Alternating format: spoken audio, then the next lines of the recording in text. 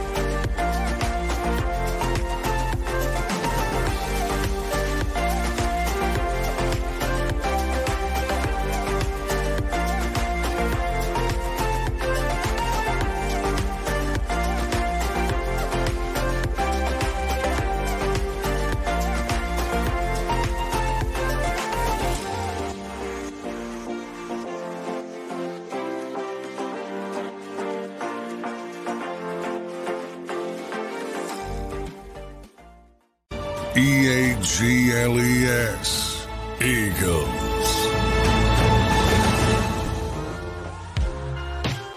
Morning, everybody. What is going on? One and all, Rob Ellis, Bill Colarulo. We are Sports Take, Jacob Sports YouTube Network. Bill, what's going on, my man? How you making out? All good, my brother. Just finished up the Power Hour. A lot of the crew was in the house, obviously talking about Joel Embiid and that historic performance. So some good stuff, some positivity in Philadelphia today. Yeah, it was nice distraction, that's for sure. What's up, Jim G? What's up, Mike? What's up, David? What is up, Wine? What is up, Flexin? What is up, William, James, Mo? Let's see. Who didn't I get here? Jimmy, what's going on? What is up, Amreas? What is up, Bry Guy? What is up, William, Jason, Blatorian, Anthony? I see you, Matt. Hope everybody's doing well out there. Yeah, that was one for the ages, right? I mean, we throw so much hyperbole out there, and the word historic and great, et cetera, et cetera. I mean, when you drop a 70 spot and there's only been 8 other players in the history of the game to do it, and no one in a Sixers, I know Wilt did it in a Warriors uniform, when he dropped 100, but nobody in a Sixers uniform has ever done that with the storied history of this team. Incredible. Just flat out incredible what he was doing last night.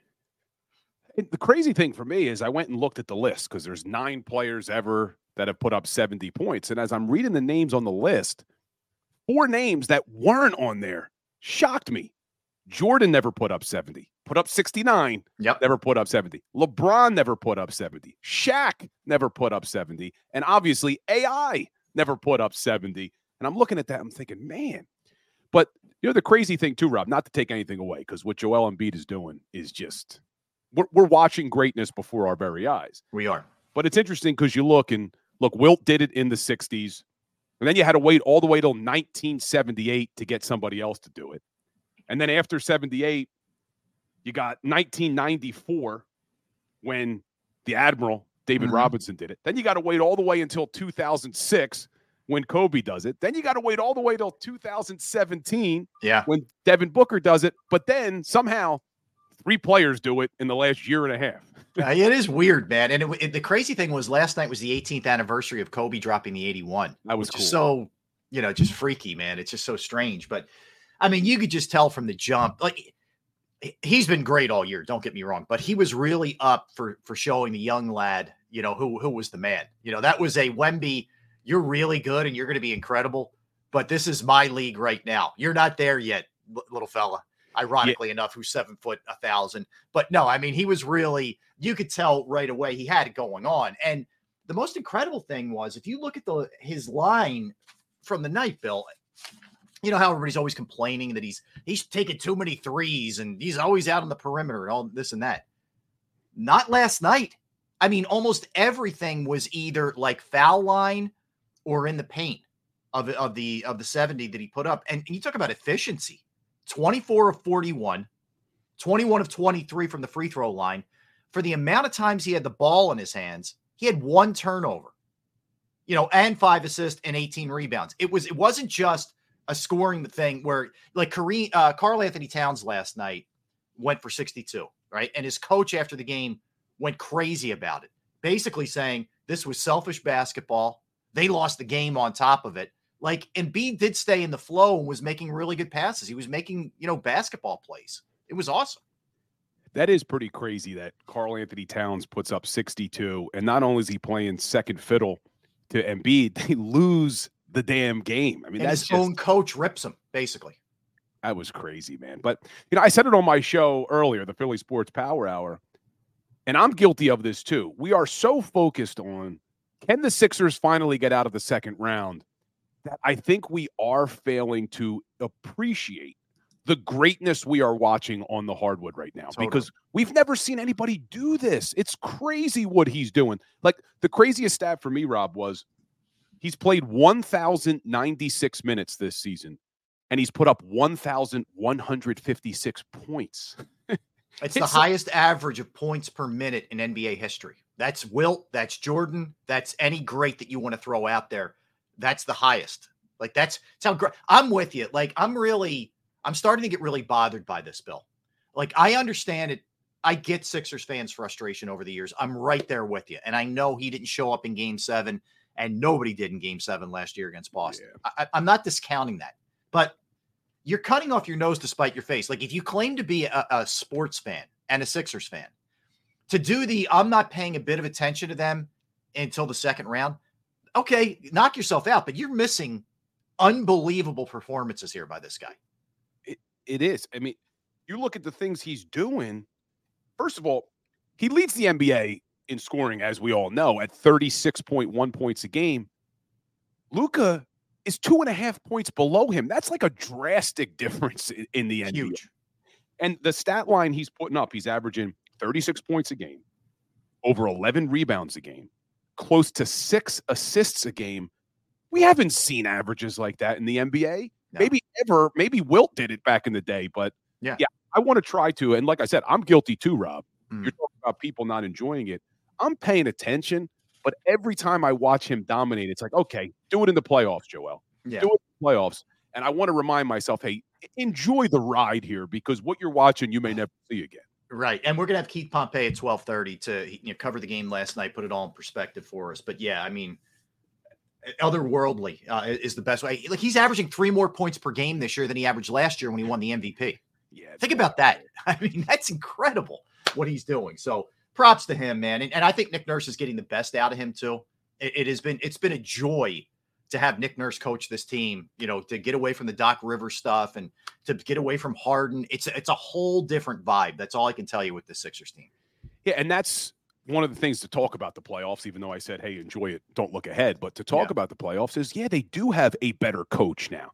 Yeah. They do have some more depth. I still think they're missing that third scorer, and we could talk about that. But they have a lot of depth. They're very well coached. Joel is playing on a different level. So there is hope that they're going to do something this postseason, because unlike other years too, there's no dominant NBA team. Yeah, the Celtics are good. The Bucks are good. The Pacers will probably be better with Pascal Siakam. The Heat are going to turn it on in the playoffs, but none of those teams are, they're guaranteed to go to the NBA championship like we've seen in previous years. So it's wide open, man. Yeah, it certainly is. So that's, obviously a huge story that came down last night. But the other big story, there's a couple, here that we know of. One, tomorrow, you'll have Nick Sirianni and Howie Roseman meeting with the media, which is going to be fascinating on a million levels, right?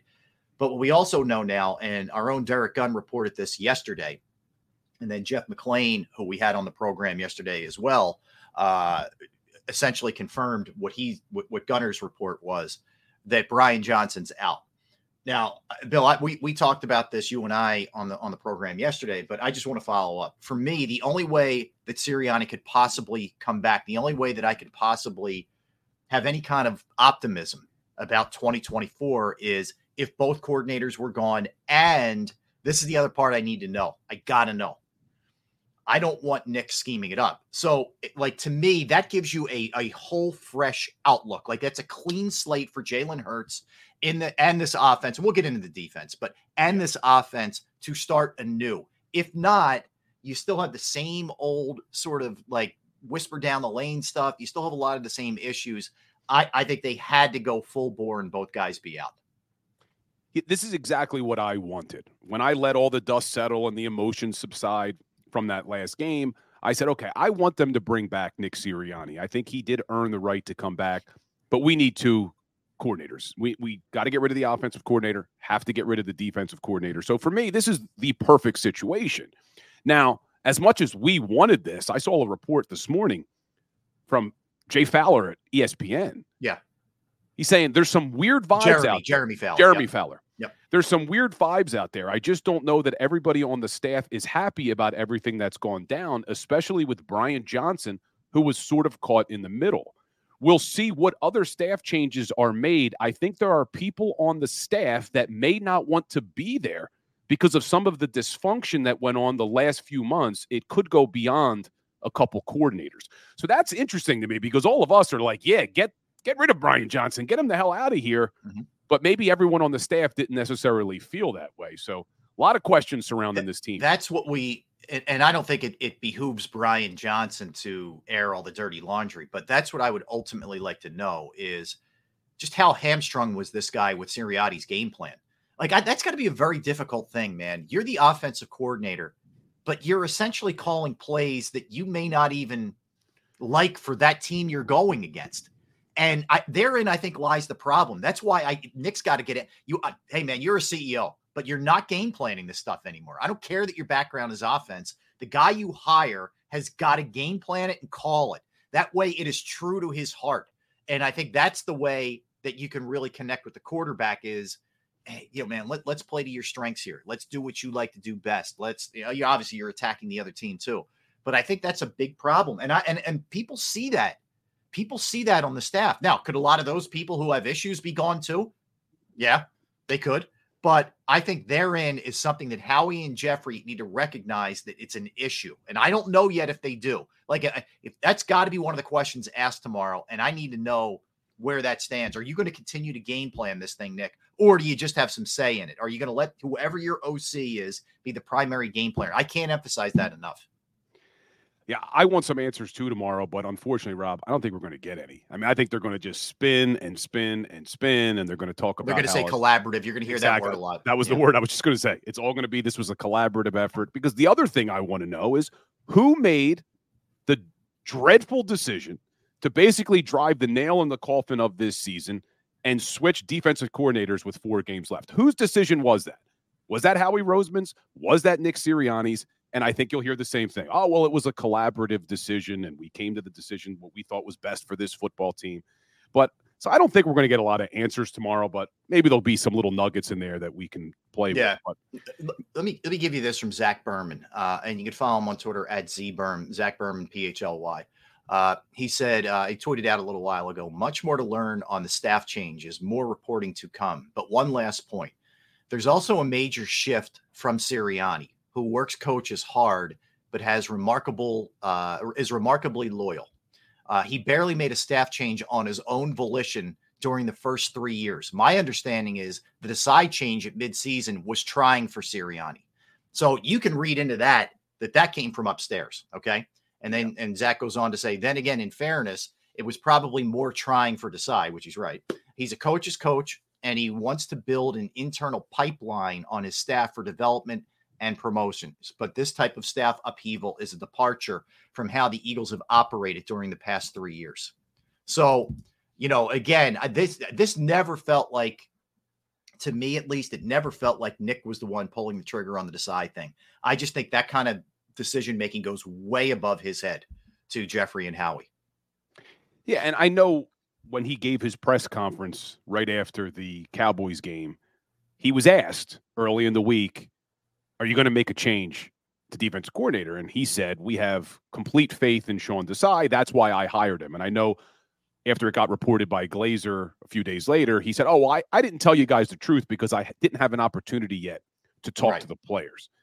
Well, if you watch that press conference, that didn't feel like a spin from Sirianni. It felt like he truly was going to stick with Sean Desai. Right. So I agree. I think someone came to him and said, no, you're switching defensive coordinators. But I'm hopeful that they're going to bring in 2 coordinators that are veterans. At first, I was like, you know what? I want to get a young offensive mind in here. I want a guy who is going to be able to think ahead and do these different things. But I saw a stat this morning. Jalen Hurts is now going to have his 7th offensive coordinator in the last 8 years when you go all the way back to college. Mm-hmm.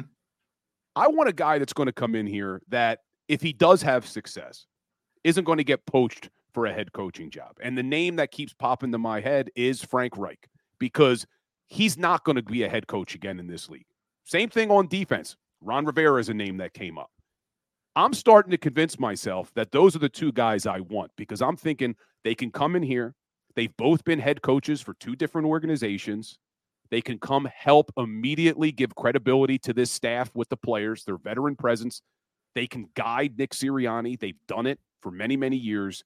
And if we do have success this coming season, you're not going to lose those guys. They're probably here for another 5 years, because I don't think either one of them is getting a head coaching opportunity again. So I'm convincing myself those are the 2 names I like, but we'll see what happens. Yeah, there's no doubt. Like the quote unquote, not my words, but a lot of people use the retread sort of guys, like who have had their shots at head coaching gigs, who aren't, like, let's face it, let's be real. Ron Rivera is not getting another head coaching job.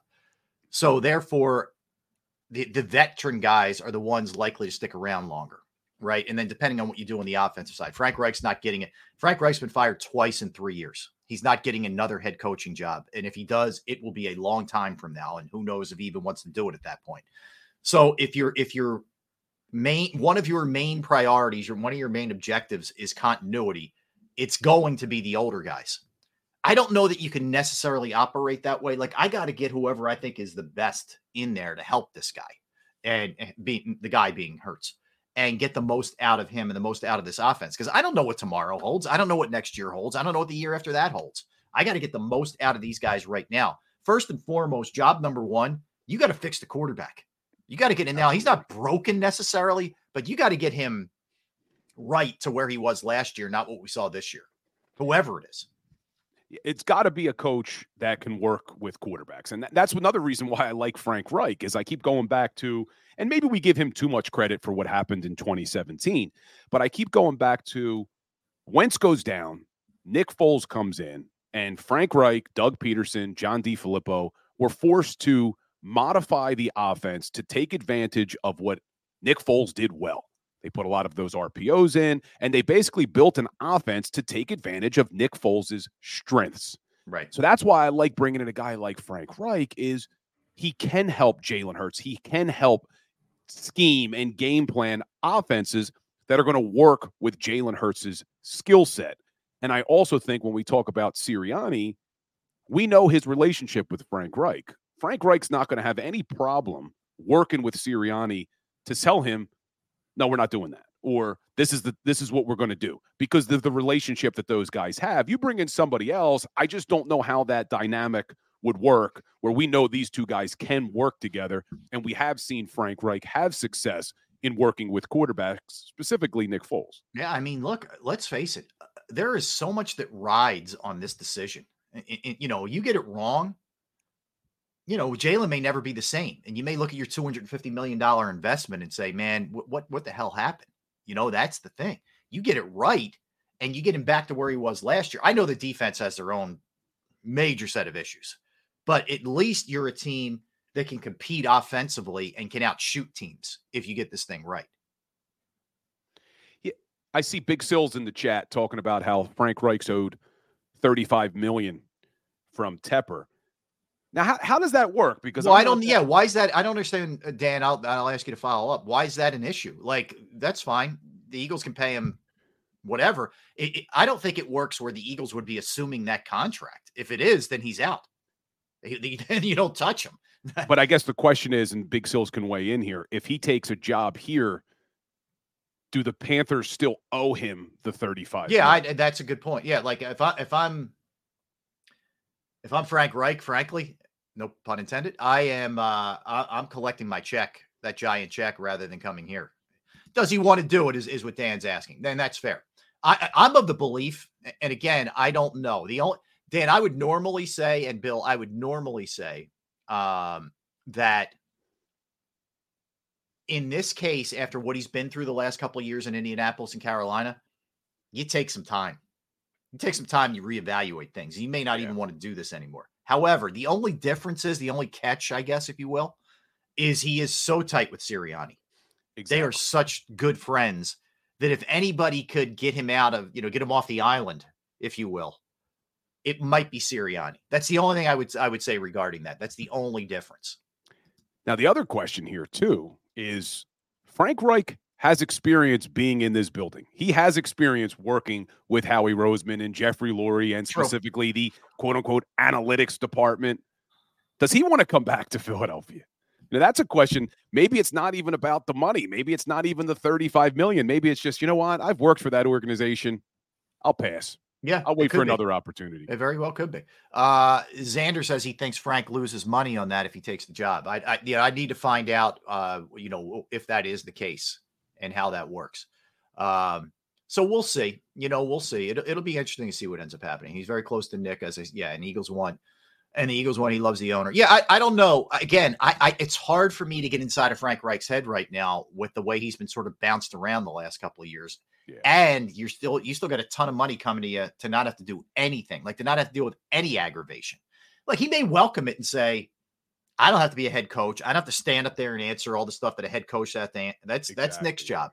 I'm gonna do my thing on the offensive side. I'm good. I'm good. I don't know. Again, it's hard to say, but it is fascinating. They generally tend toward the younger people, to up and comers, over the vets. If they're bringing in a Rivera, if they bring in a Reich, and we fill in the blank with some of the other people that could be out there, that'll show you that they are looking to change up philosophically from the way they've been doing things. Yeah, and some of the names we heard on the defensive side of the ball would lead you to believe that they are Wink Martindale, first and foremost, not only a veteran guy, like you said, a retread, but a guy who blitzes like crazy. That's not usually what they want. So that was an interesting one. But I had Gunner on my show last night, and I asked Derek, what other names you hearing? Offensive coordinator. We heard Jim Bob Cooter. Outside of him, we haven't really heard anyone. He said, and he has his fingers on the pulse. He hasn't heard any names. He said they're keeping this one really close to the vest with regard to who they're talking to for the next offensive coordinator. So it's anybody's guess. It is. They're going to be, and I'm with you. They'll probably stonewall. They'll probably filibuster. They'll probably give you coach speak and GM speak tomorrow, and that's fine, whatever. But my anticipation of tomorrow's, press conference, there are going to be some really hard questions asked tomorrow. They're like some really pointed questions asked tomorrow. I'll ask you, Bill. I know you'll be busy doing what you're doing here for Jacob, et cetera. You won't be there. I won't either. I'll be here. But you tell me, what would be the one question that you would want answered if you were asking those two guys? What would it be? And we talked about it a little earlier. The question that is still bothering me, and I don't think we'll get an answer to it, is who made that decision to move on from Sean Desai and name Matt Patricia with 4 games left? Because with Nick Sirianni, I know a lot of people wanted him fired. And I told you at first, I said I want him gone. And then when I really thought about things, one of the main reasons I'm saying he deserves another shot is because I don't think he made the call to move on from Sean Desai. And that turned out to be the nail in the coffin of the entire season. So if that did come from Howie Roseman, I don't think Sirianni should be held accountable for it. But that's the question I really want to know, is who made the decision to move on from Desai at that point in the season. I'm going to cheat. How about you? I'm going to cheat. All right. I'm going to cheat. So I'm going to ask, I'm firing 2 off. One, Nick specifically, why you pride yourself on being a guy who really connects to the locker room and the culture of the team. You mentioned the culture quite a bit. Why were you unable to stop the bleeding last year? Why did it look like your team was not giving maximum effort in the second half against the Cardinals, in the Giants game, and in the Bucs game? How do you explain that? So I would ask that. And the other question I would want answered is the one I'm beating a dead horse here, I know, but like, are you going to step away from scheming, or are you going to let your offensive coordinator do that? That's two things I would want to know. Howie, there's a million things too. Yeah, I was going to say, since you get two, I'm getting a second one. Go ahead. Now you go. Because I like this game. You go, Bill. Yes, specifically to Howie Roseman. From what you just saw this season, are you now going to change your philosophy about ignoring the linebacker position on your defense? After what we're watching in the NFL playoffs, seeing Fred Warner and Dre Greenlaw and Roquan Smith and Patrick Queen dominate games for these teams, and you just saw your defense get absolutely dominated every week because your linebackers were all aftermarket parts that you were trying to fill in. Have you now changed your philosophy, and can we expect better linebacker play next season? Good question. I like that. All right, let me think. If I could fire one more, one at Howie, since both of these were kind of Nick questions. I'd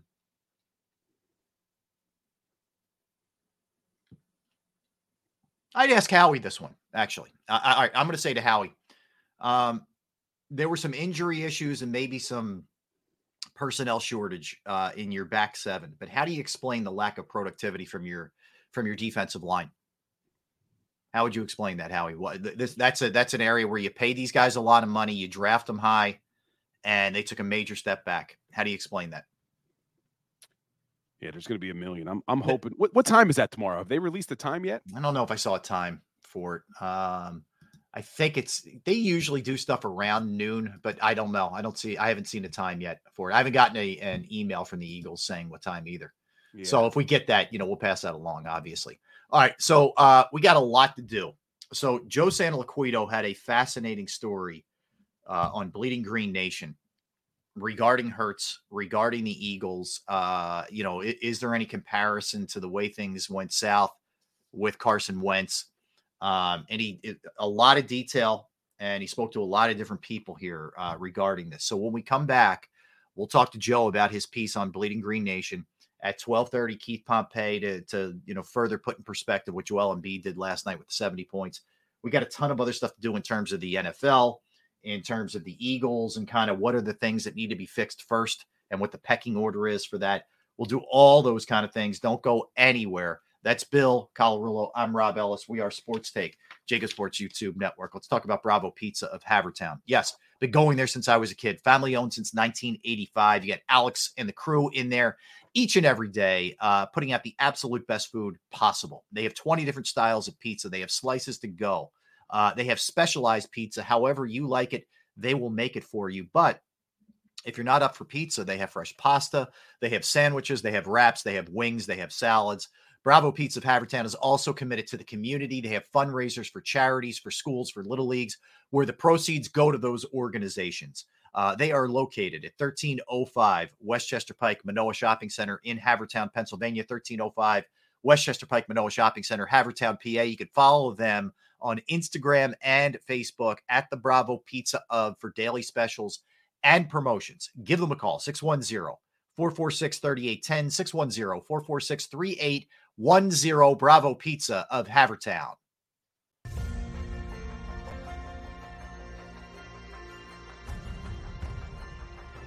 I remember getting my heart broken when they lost the Super Bowl in 2004. We're big Eagles fans.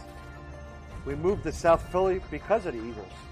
When they won, we went straight to Broad Street, and everybody was going nuts over there, and it was just a memory that you'll never forget.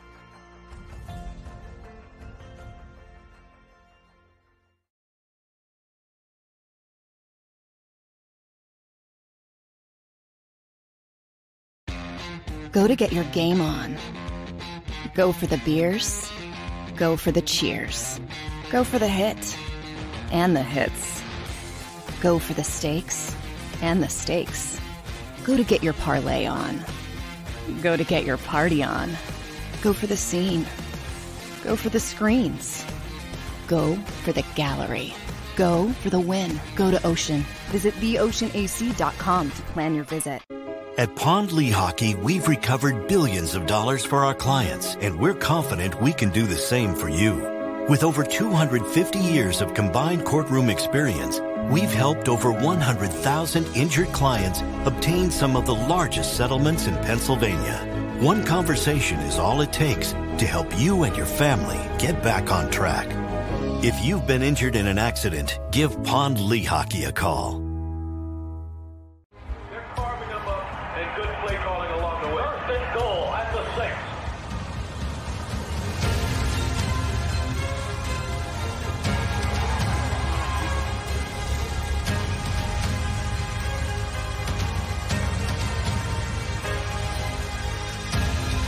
On the field of life, First Trust Bank is there for you. Champions on 3. 1, 2, 3. Because Philadelphia dreams deserve a Philadelphia bank.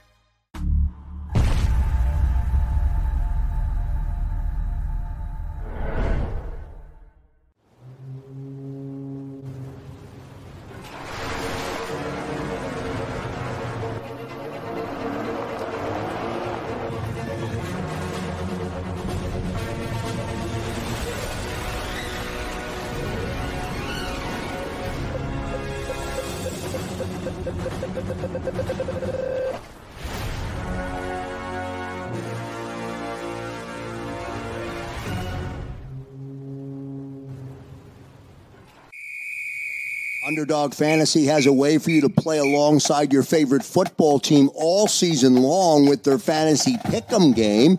You pick between 2 to 5 players, select whether they'll go higher or lower on one of their stats, then do what you usually do on a Sunday, watch the games. You can win up to 20 times your money in a single game by going 5 for 5. It's a fantasy game, and the Sports Betting Show wants you to get involved. Go to UnderdogFantasy.com. When you sign up, use the promo code WIN, and Underdog will double your first deposit up to $100. That's UnderdogFantasy.com. Use the promo code WIN.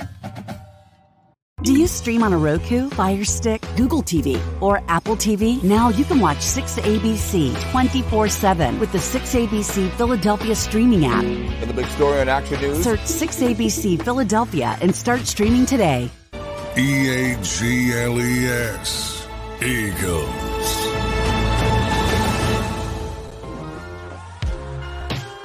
Back. Yes, we are. We are Sports Take, Jacob Sports YouTube Network. That is Bill Colarulo hanging out with us today. I am Rob Ellis, and we are joined now. He has a phenomenal piece on Bleeding Green Nation, and you can catch a lot of his work all over the place. That's our guy, Joe Santaliquido. Joe, how you doing, my man? I'm doing well. Can you guys hear me? Yes, sir. We got you. You hear us? So, yeah, I do. Yeah, you're going to have to put up my beautiful, ugly mug real close. We're getting more of Joe's face than you could ever. Oh, my God. That's more of a face than I want to even show. Yes. Oh, my gosh. All right. So, Joe. Well, there we go. Okay. I'm going to have some fun. All right. You're good. This could be interesting. Put your seatbelt on, Bill. Here we go. All right, Joe. So, a lot to discuss out of this. Obviously, first of all, phenomenal piece. Okay. Let me just tell you that. And the craziest thing is, it came out 5 years to the day of your Carson Wentz piece when everybody lost their mind, thought you were crazy, and then it turned out to be kind of prophetic. Well, they're not the only ones that think I'm crazy. Yeah. So let's start with this. When it comes to Jalen, how critical, how important was the fact that he was a lot less accessible this year? How real is that part in terms of how things went for him this season, how he's perceived by his teammates? How big is that to the whole, underlying story here? To this season, how it applies to this season, I think was pretty big.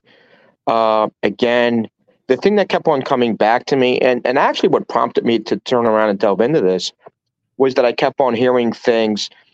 And again, Rob, you and I had spoken about this, but for this audience here, there were 5, 6, 7, 8 different people. I mean, people that don't even know each other just said, dude's changed. I mean, he's a guarded guy to begin with. You know how an NFL quarterback, they are set off from their other teammates in a lot of ways.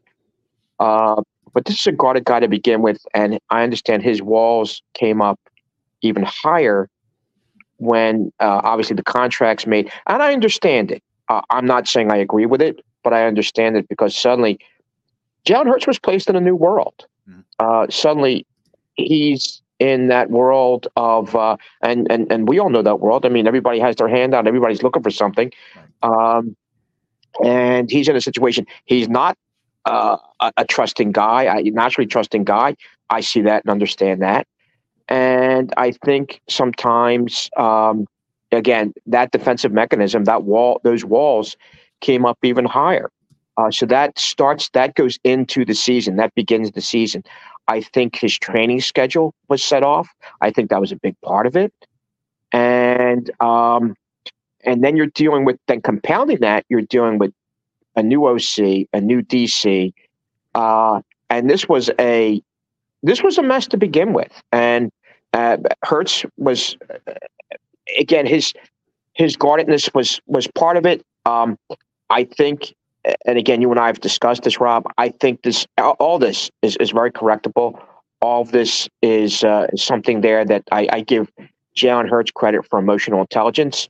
I don't know if the other guy he inherited the position from had that, but I firmly believe this guy has it, and I think very strongly that he could change. One of the things in the story was about him being a better leader, and that at times he defers to A.J. Brown when it comes to leadership. Can you elaborate on that a little bit? Well, it's almost like the two of them together. Now, I have not been with the two of them together. I've been with the two of them separately, but not the two of them together. Out of the two of them, being together with them separately, A.J. Brown has a more dominating personality. I've been in social settings with both of them. I've been in intimate settings with both of them. Jalen is a guy that will go in, and he's the type that'll go into the corner of the room, look at the layout, and then slowly weight himself to the center of the room. A.J. Brown will just burst right in. So A.J. Brown has that type of personality. He has, out of the two of them, he's the alpha male, I would say. And then I think we also saw that blatantly on the sidelines. And I'll tell you this, the two of them, I mean, I don't know. Do you guys have brothers? I don't. Only child over here. Yeah, same. Okay. Well, I have a brother. God bless him. Love him to death. Jimmy's going to get all mushy over this, but I mean, some of the most vehement, nasty ass arguments, and obviously these came when we were children, came with my brother. Mm-hmm. And if you think about it, with relatives, with friends, your nastiest, most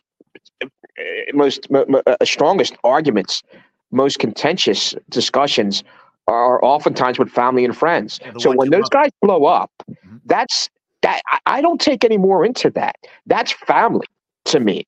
That's family blowing up at each other. They're allowed to blow up at each other the way they are.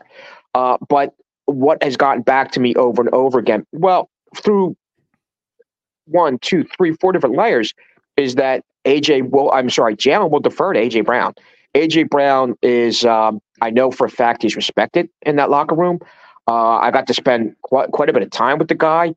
He's a really, really, really good dude, which I will share, and I have no problem sharing, and I'm sure A.J. Brown wouldn't mind sharing this. It's just in small talk with him, and we were talking, and I was teasing him a little bit about some things that I won't go into detail about here. But he whips, he reaches into his pocket, takes out his phone, and says, "Dude, this is the most important thing to me." And he shows me a picture of his family. He says, "Right after that, it's winning men. I want to win." And I'll go as far as saying that, but he's a good guy. He's an incredibly accountable guy. And I'm not saying Jalen Hurts isn't accountable. Jalen Hurts is accountable. He could be more accountable. I'm also not saying Jalen Brown is not a leader, as I worded it in the story. He could be, guys. We all read it.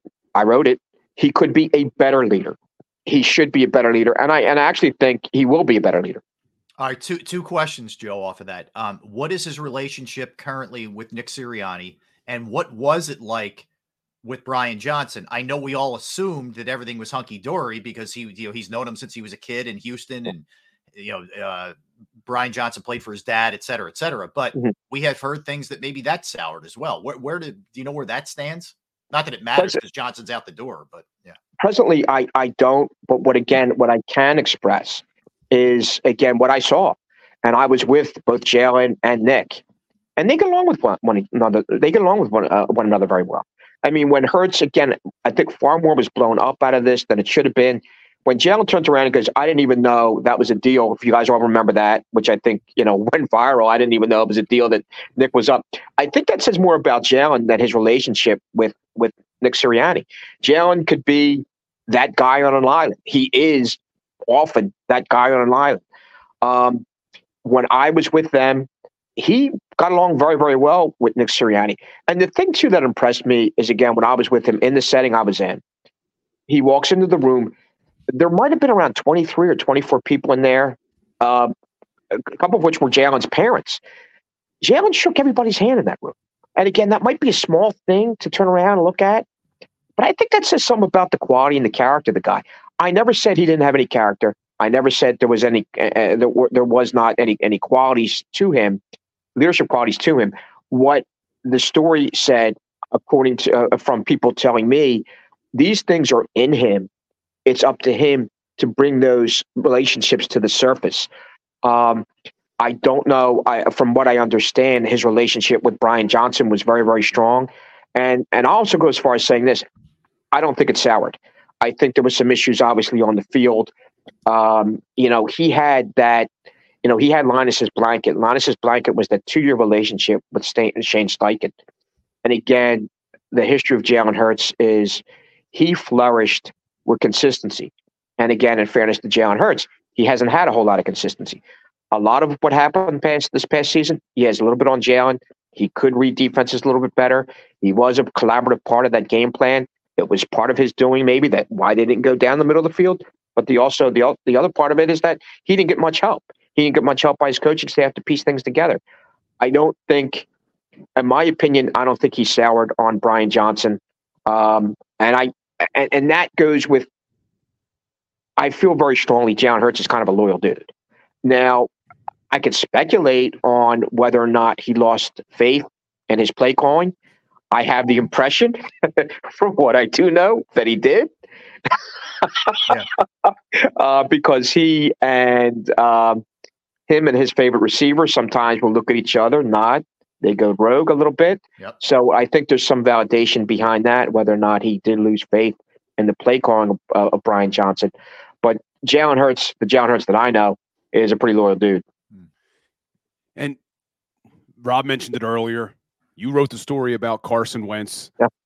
Carson Wentz turned out to be one of the most shocking declines we've ever seen in the NFL, especially in Philadelphia. And every fan right now has this fear that Jalen Hurts is going to be the next Carson Wentz. But you made it clear in your article, this is not a Carson Wentz situation. Yeah. And make us feel good, Joe. Yeah. And I'll make you feel good. I mean, that was reiterated to me over and over again. I can't get into specifics of the story. Rob knows this behind the curtains. There was a situation on the West Coast during the Super Bowl year. And someone says, someone retold the story. Young man comes up asking the previous quarterback for an autograph. Previous quarterback basically blew the kid off. The individual told me that it wouldn't be Jalen. He would get up, he'd talk to the kid, he'd sign the kid's autograph. And he might blow the rest of us off. He might not say anything. Take care of the kid, but anybody else on the team. He would take care of the kid, which I think speaks volumes of Jalen Hurts. I think he came in to a whole lot of money. He's 25 years old. He came into a whole new world of bright lights, big city Hollywood. This is a dude, and this is from someone very, very, very, very, very close to Jalen Hurts, who told me Jalen would rather be working out, throwing in Texas heat, and not doing commercials and not building his brand. I'm not blaming his representation. They had to do what they had to do to help him out and make some, make him have him make some money. I understand that. I see that. But I also know that, and again, even in the story, there was no doubt about his work ethic. There's no doubt about who he is, what he's about. And I have no doubt whatsoever. And I'll stake my reputation on it. Jalen Hurts is going to make a comeback. Jalen Hurts is going to have a better 2024 year. Now, I don't know if he's going to be able to duplicate 2022, but I will say this: Jalen Hurts will have a better 24 because I think he's going to go into that far more prepared. Now, guys, again, that's also this comes with a little bit of an asterisk. And the asterisk being if Jalen Hurts does not have to have some type of minor season surgery to clean out that left knee, which again, don't be surprised if it does come out because the guy did play hurt. He did not play up to all of his physical capabilities, I believe, this past season. And I think eventually there were times that it caught up to him. I mean, we would see times, guys, and we all saw them, where he would just curl up and just hit the ground and not do anything. Mm-hmm. You know, and that's not him. It's not part of his game. His legs are a major part of his game. Talking to numerous NFL people that know the game far better than me. They just, over and over said, Jalen is not a natural thrower. Jalen himself knows this. I mean, that's why he's going to turn around, put that added time in. That's why 2 years ago when he put that time in, Rob and I, we discussed this, whether it was a Tom House, right? 2 years ago. House in Think about this. Yeah, and think about this. He comes into that season, dude, his mechanics were right on, his technique. I mean, the ball was far better in 2022, the Super Bowl season, than it was this year. Mm-hmm. And again, like I said, I think it all leans into preparation. The guy's very much about routine. He's very much about preparation. This can be fixed. And I feel knowing, and I'll throw my chips in the center of the table and say that Jalen Hurts will fix these things. This is a guy that will get up. This is a guy that's accountable. Now, granted, again, because we deal with idiots in this world on Twitter, this thing was accused of a hit piece. But you guys read it. Be fair with me, both of you. And I know, Rob, Bill, no disrespect, man, but I know Rob like a brother. Be honest with me. Did you guys think it was a hit piece? I mean, it was a piece on their season demise, but I thought it was very fair to Jalen Hurts. I'll speak first, Bill. I didn't, honestly, Joe, I didn't think it was a hit piece. I thought you supported it statistically. I know, you utilized some of the things Tim McManus put out there about him not using the middle of the field. Like, I think there's no opinion there. That's fact. He didn't throw well enough in the middle of the field. I thought you also pointed out, frankly, that he didn't get great coaching this year. And that played a big part of it. I'll tell you, Joe, I think it was very down the middle. I'd be real with you. We would have talked and I would have told you. Yeah. Oh, yeah. I didn't think it was a hit piece, Bill. No, and when I read it, it was after I was seeing all the tweets referring to it as a hit piece. So I went into it thinking I was about to read a hit piece, and it wasn't. And in fact, I think you went really far to make sure it wasn't by making not excuses, quote unquote, but saying, look, this is why he was a little bit more guarded. He did come into a lot of money. We know what it's like having people coming after us.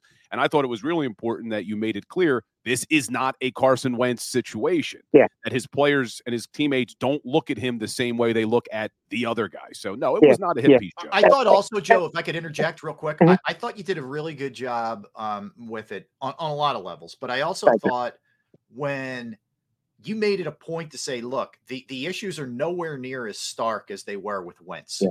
This is not the same thing. It's a natural to do. We always want to do comparisons, but you did point that out, I thought, very clearly throughout. Yeah. Bill, both of you, thank you very much, both of you, for that. Bill, I thought you made a really, really good point because the thing in gathering this, and Rob knows where a lot of bones are buried from 5 years ago. I'll stop there.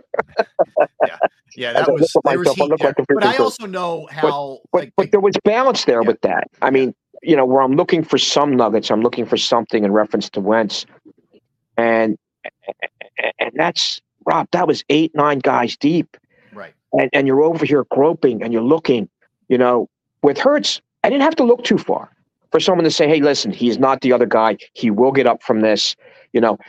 I think the biggest thing that I would stress, and hopefully people came away with the story thinking, he needs to communicate better. He needs to lower those boundaries, get that stuff together, and communicate better. Yeah, you use the word salvageable. And that, I think that's a very fair word, because if you think about it, if he's willing to just, hey, let's all go out to dinner, or little stupid stuff like that seems stupid. It's not. Team bonding kind of stuff is important. Yeah. And the other thing too that's important go ahead. Is, and again, we discussed this last night, and how trivial this is, and I spoke to a couple of people even this morning about this, is rhythm. He was never, think about this, guys, did you ever get a feel that he was in any kind of rhythm? And I saw this stat in terms of tempo and how quickly the Eagles got in and out of plays. And again, how minor this may be, I think it was very, very scant, but I think it was like 0.3 or 0.4 seconds longer than they got into their plays, in and out of their plays last year offensively. And again, 0.3 or 4 seconds, that could be a mountain of time in the NFL. We know how valuable every split second is. They never really seem to get into any kind of rhythm. And the other thing, too, is how twisted this may sound is they're not – this team as an organization aren't really doing themselves any favors. Now, we will be going into what? This will be their third OC and third DC in 3 years, correct? Yes. Well, they had Shane Steichen for back-to-back. Yeah. Not good. So you had Shane Steichen, and then you had so you had Steichen 2 years ago. You had Brian Johnson, and then they're going to have a new OC. Yeah. So this is going to be three OCs in 3 years for Jalen Hurts. If they think they're going to help in the development of their franchise quarterback, that's not the way to do it. Well, any way you slice this, when you have to fire both of your coordinators, there were massive mistakes made before this season. There's no other way to put it. And I got the impression, it's a very strong impression. It wasn't Nick hiring the OC and the DC. Well, in-house, they thought it was a natural move to elevate Brian Johnson. We saw how that worked out. It wasn't great. I thought it was okay. The guy that got the bum deal, and you guys may cringe about this, I thought it was Desai. Mm-hmm. I thought there were moments where Desai was really, really good. I mean, look at the defense he put out against Miami. Look at the defense he put out against Kansas City. I thought he got a raw deal. I thought they could have at least given him at least another year and bolstered that side of the defense up. Because, again, I go back to, and this is in-house, by the way. This is in-house. We had guys in position to make plays. They didn't make the freaking plays. You know, you look at the situation that keeps on coming up over and over again. The Morrow hit against Debo Sweeney in the Debo Samuel in the San Francisco game, where our player was in position, and this is from someone inside. He was in position to make the play. We had our guy there to make the play. He bounced off him like a tennis ball. And you see the depleted state of the secondary. Cunningham, as it was told to me by two NFL personnel people, Cunningham and Morrow, they would be their NFL caliber players. Yeah, on your special teams for an elite team. Blankenship, I think, is a decent, serviceable safety. Kevin Byard was, let's be realistic with each other, guys. He was not who people expected him to be. I would go as far as saying he was a bust. From what people expected him to be as to who he turned out to be was completely awful. Ricks had to learn during the season. We can go down. Avonte Maddox forced himself, because it's just the courage and the character of Avonte to come back far sooner than he probably could have and should have. We started to see Avonte in the latter part when he was playing show parts of who Avonte Maddox could be. They certainly have someone there who's a quality defensive back in Maddox. Bradbury, it's a shame, for as much as I like James personally. He's shot. I think Slay maybe has another year, but they're going to have to. Their philosophical attitude is going to have to change. Yeah. I mean, Rob, you and I were kids when they drafted Jerry Robinson in the first round. 1979. And I talk to this young man on a regular basis. You know, my guy, Jeremiah Trotter Jr., baby, I hope they get him. I hope he's there on the board. He's not kind of hoping he's there on the board. He's hoping he's taken before that. But I would love to see that. And I think it's a great fit. There's obviously tradition here. Walking in the Daddy Axeman shoes.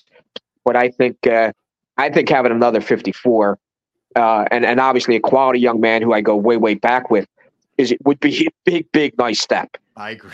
Look, the city would lose its mind if they got it in a good way. In a good way, the city would lose its mind. You see a lot of 54 jerseys would be right back out in his Clemson orange and in midnight green again. Correct. That would be awesome. Joe, I agree with you 100% on Sean Desai. I've been saying it for a while that Howie Roseman's the reason this defense was in the state it was in. They severely lacked personnel. There's no doubt about it. But one more thing I want to talk to you about from your article about Jalen. You talked about how the difference between him and Wentz is when Jalen gets knocked down, he's going to get himself up. He's not going to blame anybody else. But then you cite to the Bobby Okereke play against the New York Giants, where they come out for the brotherly shove. Okereke jumps over the line, before the snap and hits Hurts in the head. And I remember at the time being furious that not a single player on the Eagles offense got in Okereke's face. And you used that to say, well, it's kind of because these players know he's going to get himself up. But did that surprise you that no one came to his defense when Okereke did that? It did. It did. And the other thing that was a surprise was, think about this, guys. 5 years ago, Rob, and you were there at Ground Zero, Rob. Yep. When I did the Wentz piece, now this is interesting. I think the Eagles had them do this, but when I did the Wentz piece, there were guys that came out on social media to defend Wentz. No one's come out. I mean, like I said, you guys read it. It was fair, but the perception was, well, one, it's me because suddenly now I'm the hitman. I'm the hitman. Suddenly I'm Joe, Tommy Hearn, San Aquino, my boxing roots. I'm the hitman. But the fact is, no one on social media came out to defend Hurts with my so-called hit piece. We all know it wasn't a hit piece if you read it. It wasn't. It was actually, tell you what, it was a hit piece. It was a hit piece on the 2023 Eagles. And I think there's a long line behind me and in front of me in terms of a hit piece on the 2023 Eagles. But in terms of anything in reference to Hurts in that story, I found it interesting. No Eagle on social media went out to say, hey, this isn't true. That's not accurate. None of it. True. Well, none of it because quite a bit of it came from inside. So I also think I found that a very interesting dynamic to that story. Yeah, look, and we saw it, man. Let me ask you, Joe. Last one, and appreciate your time. Hurts struggles on the field. Forget the his lack of accessibility and all that. Mm-hmm. You put it more on him for whatever reason, or more on the coaching staff that he took a bit of a step back this year? I'm going to put it on the coaching staff. Okay. I'm going to put it on the coaching staff. He is an old school dude who loves to be coached hard. I know for a fact, for a stone cold fact, he blamed himself for that Super Bowl loss. And that is a guy that's accountable. It bothered him. I know that for a fact. And I know that, again, from not only just him, just nodding his head, dude. And this is a month and a half, 2 months later. I said, it still stung? It still stings? He goes, yeah. Yeah. And that's all he did. He says, yeah, it still stings. Gotcha. I know that hurts. Excuse me, the pun. I knew that hurts. This guy, like I said, I'm pushing all in terms of him learning from this year, him growing from this year. And the biggest thing, and again, Rob, you and I spoke about this prior, is communication. He needs to build, and he's certainly capable of doing it. And I feel very strongly that he will do it. He needs to be a better communicator, and he's very, very capable of doing that. Again, he's kind of a guy, like I said, he's got to lay the land. That's just who he is. And things should not be plunged into that. But I also know him kind of being that, projecting that kind of personality where people don't get to know him. Right. Put it this way. He's the girl in the room that's got to be the pretty girl in the room that's got to be in the corner. You got to approach her. She's not going to approach you. Jalen is that type. Jalen, you got to approach Jalen. You got to pull things out of Jalen. Jalen's not going to come to you. And I'm not saying it's a good thing. I'm not saying it's a bad thing. It's just who he is. Again, the guy that waits in the, is going to, he's going to show up to the party, hang out on the wall, sit in the corner, and then slowly and gradually weight himself into the middle of the room. And for him to be who he wants to be, he's going to have to learn how to do that. And I think that's a very, very valid, constructive criticism. And I think he has the emotional maturity to do that. The emotional intelligence. There we go. I like that. You had to get that. Yeah, you got to use the Jeffrey Lurie terms. Emotional intelligence to do that. That's right. Joe, listen, great job, man. Great job. Again, Bleeding Green Nation. You can check it out. Joe's piece, very thorough. And can I apologize for something? Yes. Can I apologize to your audience? Because I look like Jabba the Hutt here, man. You're a handsome fella, Joe. You're the Jabba the Hutt. It's hard. It's hard to get that right camera angle, man. That's all I can tell you. It's very difficult. Guys like Bill have a whole makeup team and everything else, man. It's not easy. Yeah, we're used to this. Yes.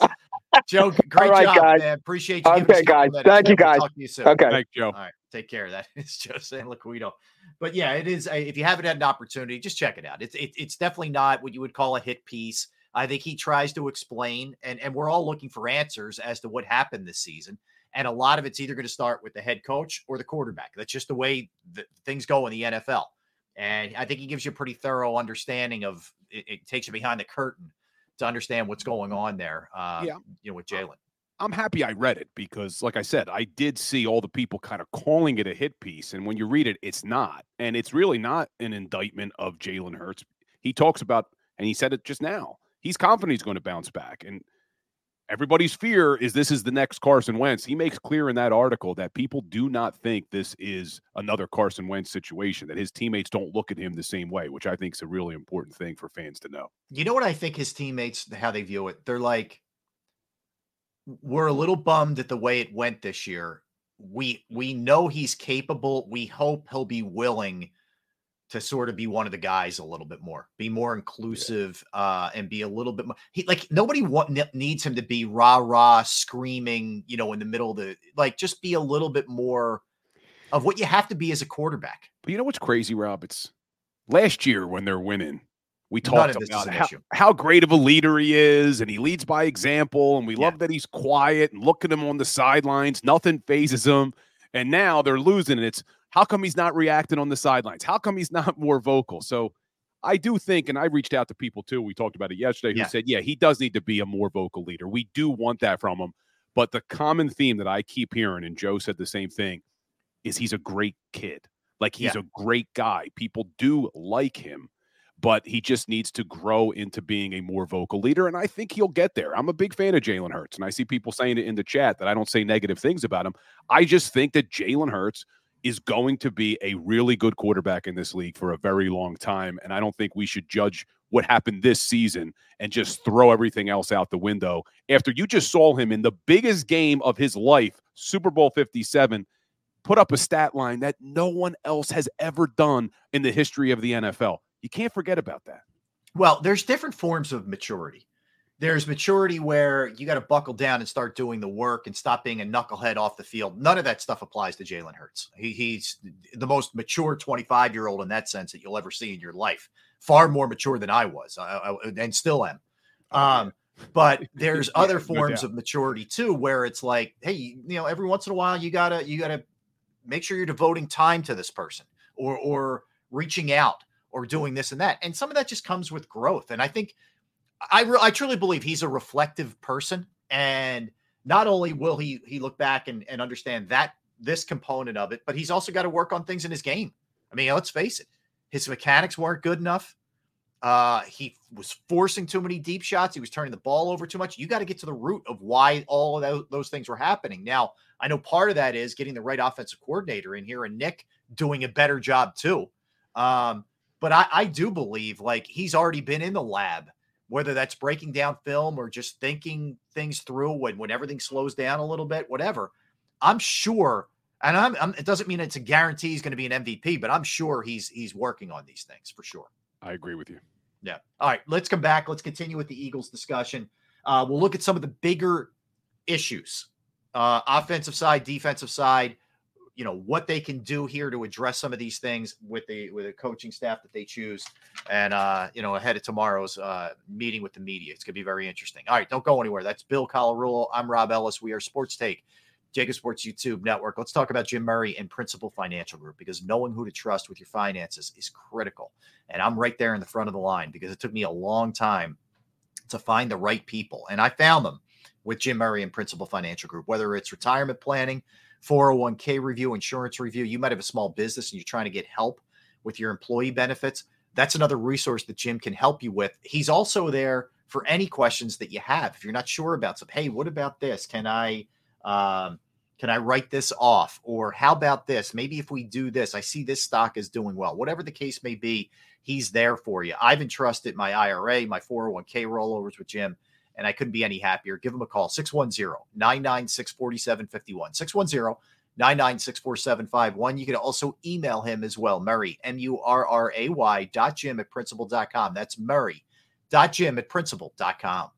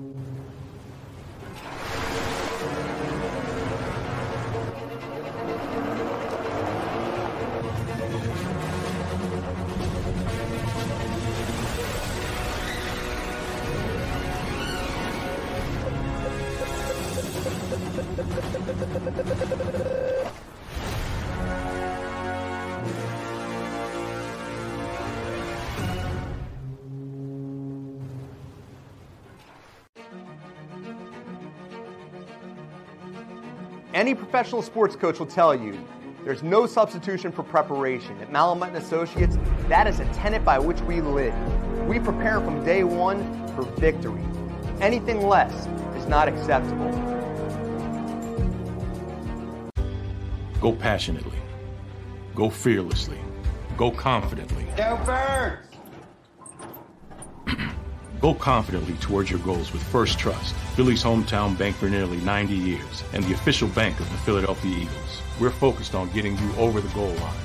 So go with conviction, go with trust, Go Birds! and go forward with us by your side. First Trust Bank, the official bank of Philadelphia dreams.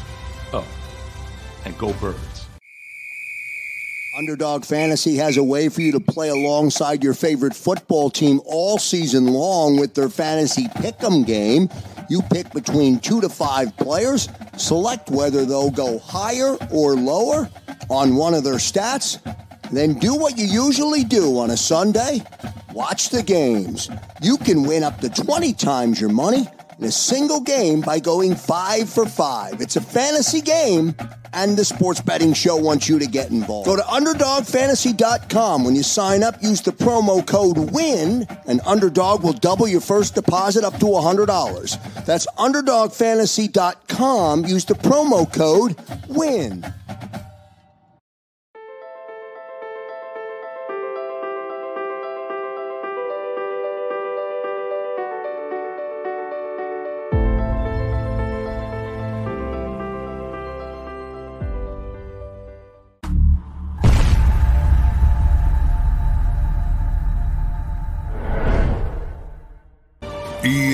EAGLES, Eagles. All right, we are back. Rob Ellis, Bill Colarulo, Sports Take, Jacob Sports YouTube Network. Bill, let everybody know where they can catch you each and every day, please. So right before this show, from 10 to 11, right here on Jacob Sports, we do the Philly Sports Power Hour. We also do my weekly Legal Hands to the Face show every Monday night at 6:30. And I'm posting daily content every day, usually multiple times a day on all my social media platforms about the Philadelphia Eagles. So we're on Instagram, TikTok, Twitter, Threads, Facebook, YouTube. We're everywhere, Rob. All right. Perfect, man. Perfect. All right. So let's dive into a couple things here. And we've talked a lot about Hurts naturally as we just wrap things up with Joe Santoliquito. And by the way, coming up the bottom of the hour at 12:30, Keith Pompey will join us to talk about Joel Embiid's 70-piece that he threw out there last night. But you look at the offense. I just want to start with the offense. And I want to jump into the defense, Bill. And this is a bigger picture view than just Hurts. Certainly, he's a big piece of it. But so they averaged 28 points per game in 2022, which was good for third in the NFL. Last year, this past 2023 season, 25.5, which is good for seventh. Now, you may still say, "Hey, that's top 7, still not bad." Yeah. That's a 3-point drop off, which is big. Number one. Number two. If you dig a little bit deeper and look at the way they closed the season, it was just hideous. They went from 9th in passing to 16th. They went from 5th in rushing to 8th. There's a lot of other stats I could give you. The point differential, the turnovers, the plus minus, all just really, really bad. And they realize it because you're seeing some pretty, serious turnover here with the coordinators. I wonder first, I guess where I'll go with this first is I wonder how different they want this offense to be. I mean, you have to play to your quarterback's strengths and cater it that way. But I do wonder how different it's going to look next year than it looked the past couple of years. And I'm usually a stats guy, Rob. I love stats. I always look at the stats. But in this situation, when you compare the offenses from last year to this year, stats can be deceiving because it didn't pass the eye test. And Joe Santoquito just said, too, it looked like Hurts never was really in any sort of rhythm all season. It just seemed like the play calling was off. It seemed like the play designs were off. We didn't talk about in that article, he also mentions that Tim McManus's report from last week with regard to, 5% of the passes were inside the hashes, which is just crazy to me.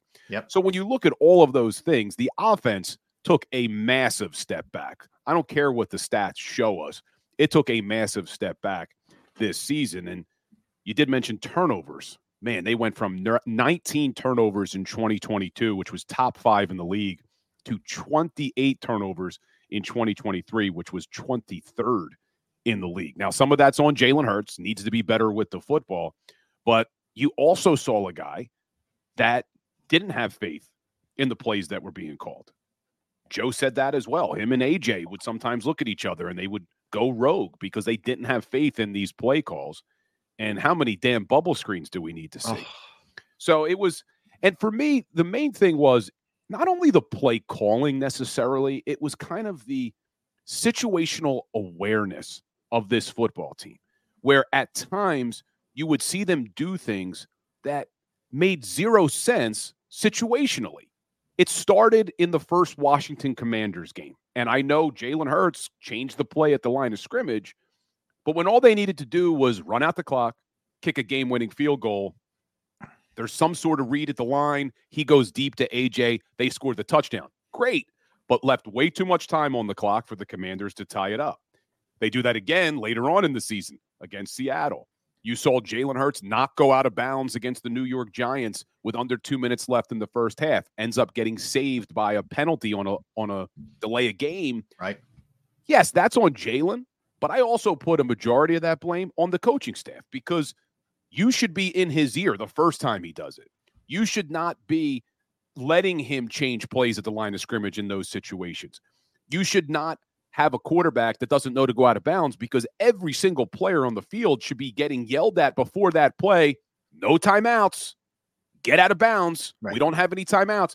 So, that has to come from the top. Yes, Jalen needs to be better. Not making excuses for him. But when you just look at the overall picture, the play calling, the situational awareness, the play designs, the offense took a step back. There's no question about it. And again, I think I hope that Howie and Jeffrey, despite keeping Nick on, really realize what the root of it was and dig down deep into how they go about it. And this has also got to shape the way that you go into whomever you hire, because whatever you thought Brian Johnson had, and I'm not laying it all on Brian Johnson, believe me, but clearly he didn't do a good job either. You better figure it out. You better do a better job of bringing that person in as to not, wanting to further, dig this hole for Jalen Hurts. You got to get this thing right because your offense next year, Bill, is going to have to be really good because your defense isn't. I don't unless you just destroy the draft and pull rabbits out of your hat with backup guys who aren't going to cost you a ton. You don't have the cap space to go nuts on the defensive side of the ball. You don't. There are so many holes to fill on that defense. But that's what we thought this year really going in was, hey, the offense is going to have to win these games for us. And it didn't happen. But look, Nick Sirianni, he deserves blame too here. I'm not absolving him for what you saw. I'm not absolving Jalen Hurts for what you saw. But the easiest move to make is Brian Johnson. So unfortunately, he's the guy who's got to take the brunt of this. I don't know if he's necessarily a scapegoat, as people would say. I see someone just said it in the chat as I said it. It's just he's the easiest thing to replace. I don't think you move on from your head coach. Not after 3 years of what we've seen from Nick Sirianni. You can't do it. You're not moving on from your $250 million quarterback, who I still think has a lot of potential, but bring in a new offensive mind. We saw the success that they could have with an offensive coordinator like Shane Steichen. So as long as they do a good job, and I get angry at Howie Roseman. I get angry at Jeffrey Lurie. But to be positive here for a second, this organization has had a lot of success. So, yes, I'm mad at Howie Roseman for ignoring key positions on defense. I'm mad at Jeffrey Lurie for sometimes being too involved in the game plan and wanting a pass-happy offense. But at the end of the day, you take a step back, they know how to hire. They usually do a good job of finding good coaches. They usually do a good job of running an organization efficiently. So let's hope they do a good job here in finding a good offensive coordinator that could come in here and fix Jalen Hurts and this offense. I again, this is part of, if I had another question to ask him, would be philosophically, are you going to look at, I would be real specific with the Howie. I would say philosophically, are you going to look at, say, the linebacker position or the safety position and put some more resources into those spots, whereas in years past, you maybe haven't necessarily.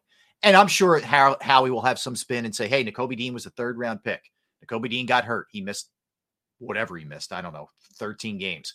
I'm sure there'll be some kind of spin, but the point is valid. You know, you had an opportunity. You had a guy like TJ Edwards. Even when you were in 2017, you had, I know Hicks got hurt. You had Nigel Bradham. Like, you had much better linebacker play generally in the years when you're successful than you had in the years when you did not. Same thing goes on the offense. You look at last season when they went to the Super Bowl, had a top 5 rushing offense. 2017, when they win the Super Bowl, had a top 5 rushing offense. So why do you refuse to want to commit to the running game? It just doesn't make sense. And Rob, as we're talking, you just mentioned TJ Edwards. I'm seeing an article. The Eagles are set to receive a 3rd-round compensatory pick and 3 5th-round compensatory picks because of losing Javon Hargrave, Isaac Sayamala, Andre Dillard, and TJ Edwards in free agency last year. Yeah. That's a pretty good haul, man. No, to get a 3rd-round pick is a great compensatory pick. 3rd-round pick and 3 5th-rounders. Now, what something like a 3 5th-rounders can do is just get you up a little bit if you really like somebody in the 4th round or something like that.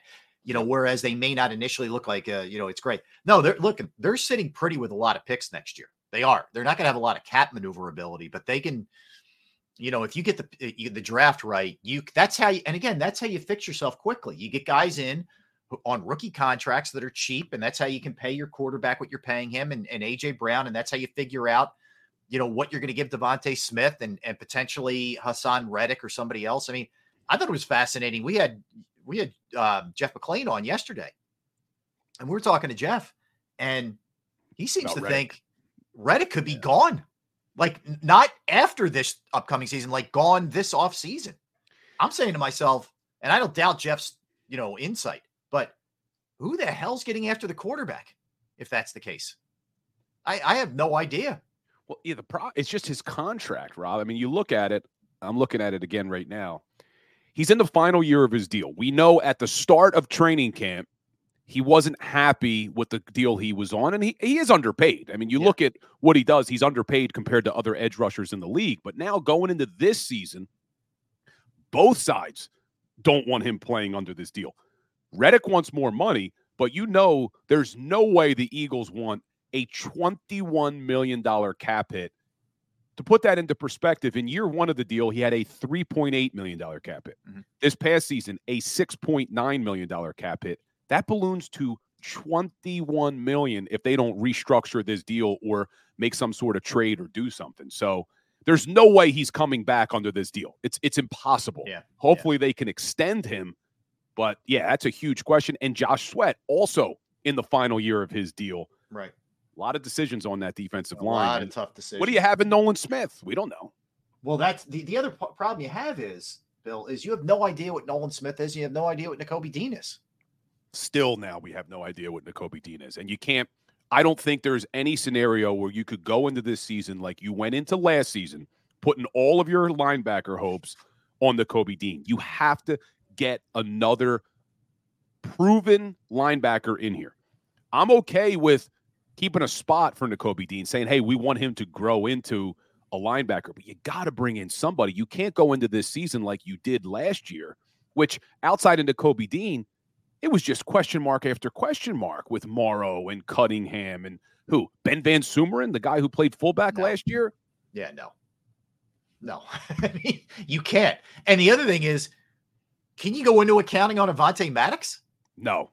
And he's another guy, Rob. We're talking about the contract. Hold on. There's no way he's coming back under the current deal because his cap hit balloons from $4 million up to $9.7 million, and it's the final year of his deal. So there's no way they're bringing back a guy who's been hurt almost every single season at a $9.7 million cap hit. Howie has his work cut out for him. There's some question marks on offense, but nowhere near what they need to do to this defense. It's almost a complete overhaul, Rob. Yeah. Yeah, there are a million questions. There really are. And you're going to have to look at, again, and part of this is Reddick, what you end up doing there, obviously. But, like, why that part, the defensive line part, I don't get. I don't like the linebackers, and I don't like the safeties or the corners. I am not shocked that I didn't think they'd be this bad, but I thought they'd be bad. I can't understand what happened there, and what do you do with Fletcher Cox? Fletcher Cox played well. Yeah, he's one of your best defensive players when you really look at it. So I don't know what they do with Fletcher Cox. I mean, look, as much as I like Fletcher and he still can play at a high level, the D tackle position may be the one position where you do have some depth with Milton Williams. You saw Marlon Tupelodu make some plays, Jalen Carter in his second season, Jordan Davis as at least a run stopper. So you have some depth at D tackle, but that's it. I mean, every other position, there is either no starter or no depth, and that's scary. That is a problem, man. And that's, again, this is why missing and whiffing on drafts just kills you, over the years. And you have an opportunity this year with all these picks they're going to have, all these compensatory picks and your picks to make some hay, and do some damage here. But the question is, do you have the right people in place? Does Howie have the right people in place? Because they've lost a lot of people over the years. Yeah, and whoever decided to draft the defensive players they drafted this year gives me confidence because I do think they had one of the best defensive drafts they've had in probably 6 or 7 years, maybe ever under Howie Roseman. I mean, you look at, and I went through it yesterday with you, going all the way back to 2019, the defensive players they've taken, and they've missed almost every time. You look at this past year's draft, it gives you some positivity. It gives you some hope. Jalen Carter's a stud. Nolan Smith, big question mark, but Sidney Brown, great draft pick in the 3rd round. Eli Ricks, undrafted. Keely Ringo, 4th round pick. I mean, these kids look like they can play. And don't forget, a lot of people forget, Howie being Howie made a great move earlier in the season. The Indianapolis Colts cut Isaiah Rodgers after he got put on the suspended list. I think it was for gambling. It was. Eagles picked him up. He's probably going to get reinstated in 2024, and that kid can play. So he's one player that's coming back to the team that could make a difference next season. Yeah, He's an interesting name. He can play. The question is, how much does the layoff hurt him? Impossible to answer that right now. Yep. We just don't know. Now, a lot of this too, the direction you go. Look, I don't think there's any question they have to prioritize corner and safety and all that in the draft. I don't care who your defensive coordinator is, but the other part of this is, who do they bring in? Are they going to bring in a guy like Rivera, who really is a big believer in linebackers? He was a linebacker back in the day when he played, or Wink Martindale, who blitzes a little bit more. That you're going to draft to your scheme a little bit more, as opposed to what they've been doing now, which is, hey, defensive line, get home. We're going to guard against giving up the big play. A more sort of conservative approach, but obviously one that worked for them pretty well last year when you were able to get pressure on the quarterback. Problem is, this year, the pressure on the quarterback, while it was okay, dried up. And then everything gets that much more exposed. And think about it. You had down years, statistically, a down year from Reddick, a down year from Sweat. You lost Hargrave. Brandon Graham had 11 sacks last year. I mean, a lot of guys tapered off. Yeah, and BG, when he's out there, he gives it his all. The problem is he didn't play a lot of snaps last season. He played even less this season. He's just getting up there in years. Maybe you bring back BG. I'm sure he'd come back for the veteran minimum, but he's not going to be able to give you as many reps as you are hopeful to get. Now, Seth Joyner, every week we watch the games together, he keeps saying to me, he thinks Brandon Graham can continue to play in this league if they just make him a defensive tackle. He keeps saying he thinks they should move BG inside and just have him play D tackle on passing downs and be able to rush the quarterback kind of in that NASCAR package that you've seen them use him in the past. But look, if BG comes back at a limited role, I'm okay with it. But yeah, there's a lot of questions, man. A lot of questions. And I don't want Wink Martindale. I know a lot of fans, oh, he blitzes like crazy. Oh, we want blitzing. We want blitzing. You don't win in the NFL by blitzing that much anymore. I mean, look at the New York Giants last season. They blitzed the second most of any defense in the entire NFL, second to the Minnesota Vikings, who also didn't make the playoffs, by the way, but second to the Minnesota Vikings. They finished 29th in sacks, Rob. So they blitzed almost 50% of the time. They finished 29th in sacks. Blitzing in today's NFL is not necessarily the answer. I want more aggressiveness from our coordinator, but that doesn't necessarily mean blitzing 50% of the time. I agree with you. I agree with you 100%. I think that it's something you have to do if you don't have the personnel up front. And there's two parts to this. One, that's what you do if you can't get pressure with your front four.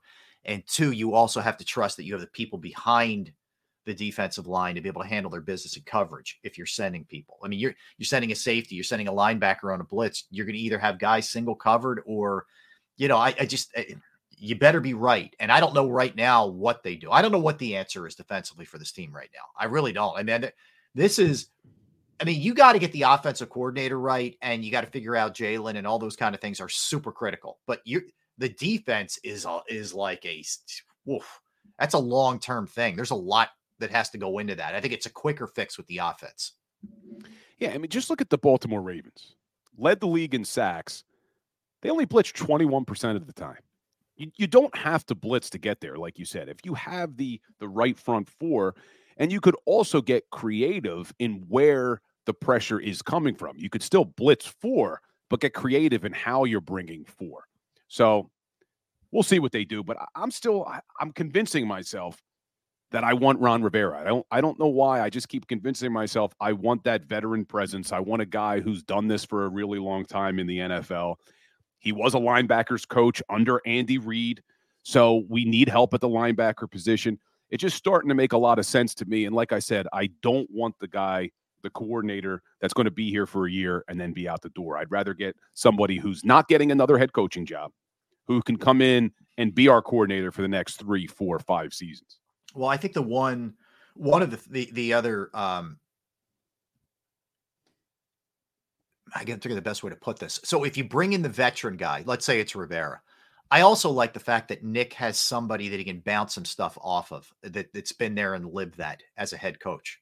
I think that also could help him, where he didn't have that, with Brian Johnson last year or Sean Desai or whatever. And I know he didn't have the previous with Shane Steichen and Gannon, but I think he's at a juncture, especially after the way last year went, that would help him if he had those guys. That's for sure. All right, we're going to step aside. We're going to come back, and Keith Pompey is going to join us from the Philadelphia Inquirer to talk about what was a night of all nights last night for Joel Embiid. How about 70 points last night scored? First time in Sixers history that anybody's ever done that. So we'll talk to him not only about Embiid's night, but where the Sixers are, 26-6 when Embiid plays. This is a team that right now is third in the Eastern Conference, and February 8th is the trade deadline. And there's a little move in the NBA today that maybe the Sixers could get in on. We'll talk about that as well. A lot of ground to cover. Don't go anywhere. That's Bill Colarulo. I'm Rob Ellis. We're Sports Take, Jacob Sports YouTube Network. Going to tell you right now about Pro Action Restoration. If you have a home, a business, or a property that you own, and you've gone through the pain and inconvenience of water, fire, smoke, or mold damage, you know how trying that can be. And if you haven't yet, take down this number and just be prepared if you go through it. It's Pro Action Restoration, and they're on call 24 hours, 7 days a week to assist. They are licensed, bonded, and fully insured, and they've been serving the tri-state area for more than 2 decades. Pro Action will work in conjunction with your insurance company. I can tell you that firsthand for some of the damage that went on in my house, and it was a smooth process, man, and they were great with everything, and I am thrilled with the product. Again, water, fire, smoke damage, mold remediation, you name it, Pro Action Restoration can handle it. Give them a call, 610-623-3760, 610-623-3760, or online at proactionrestoration.com. That's proactionrestoration.com. Go to get your game on. Go for the beers. Go for the cheers. Go for the hit and the hits. Go for the stakes and the stakes. Go to get your parlay on. Go to get your party on. Go for the scene. Go for the screens. Go for the gallery. Go for the win. Go to Ocean. Visit theoceanac.com to plan your visit. At Pond Lehocky, we've recovered billions of dollars for our clients, and we're confident we can do the same for you. With over 250 years of combined courtroom experience, we've helped over 100,000 injured clients obtain some of the largest settlements in Pennsylvania. One conversation is all it takes to help you and your family get back on track. If you've been injured in an accident, give Pond Lehocky. Save big on your Memorial Day barbecue, all in the Kroger app. Get half gallons of delicious Kroger milk for $1.29 each. Then get flavorful Tyson natural boneless chicken breasts for $2.49 a pound, all with your card and a digital coupon. Shop these deals at your local Kroger today, or tap the screen now to download the Kroger app to save big today. Kroger, fresh for everyone. Prices and product availability subject to change. Restrictions apply. See site for details. A call. They're carving them up and good play calling along the way. First and goal at the 6.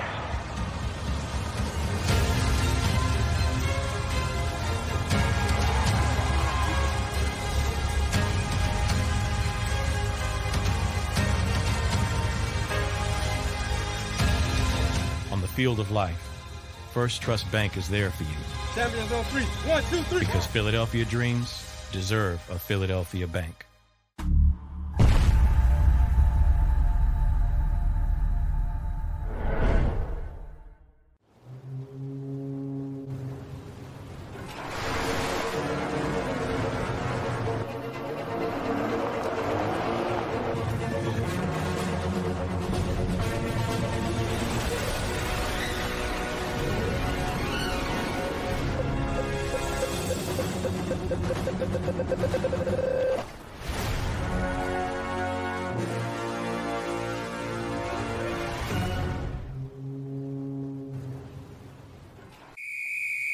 Underdog Fantasy has a way for you to play alongside your favorite football team all season long with their fantasy pick'em game.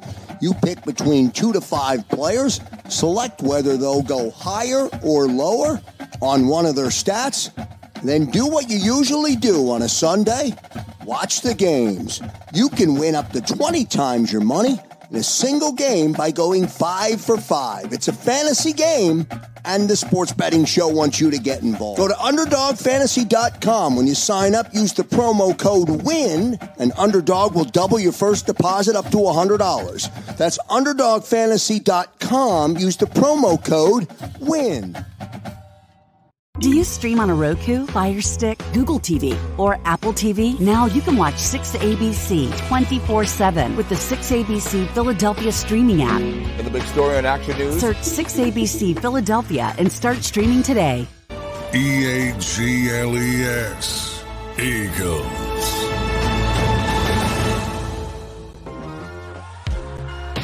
All right, welcome back in, friends. Appreciate you hanging with us. We are Sports Take, Jacob Sports YouTube Network. I'm Rob Ellis. That's Bill Colarulo.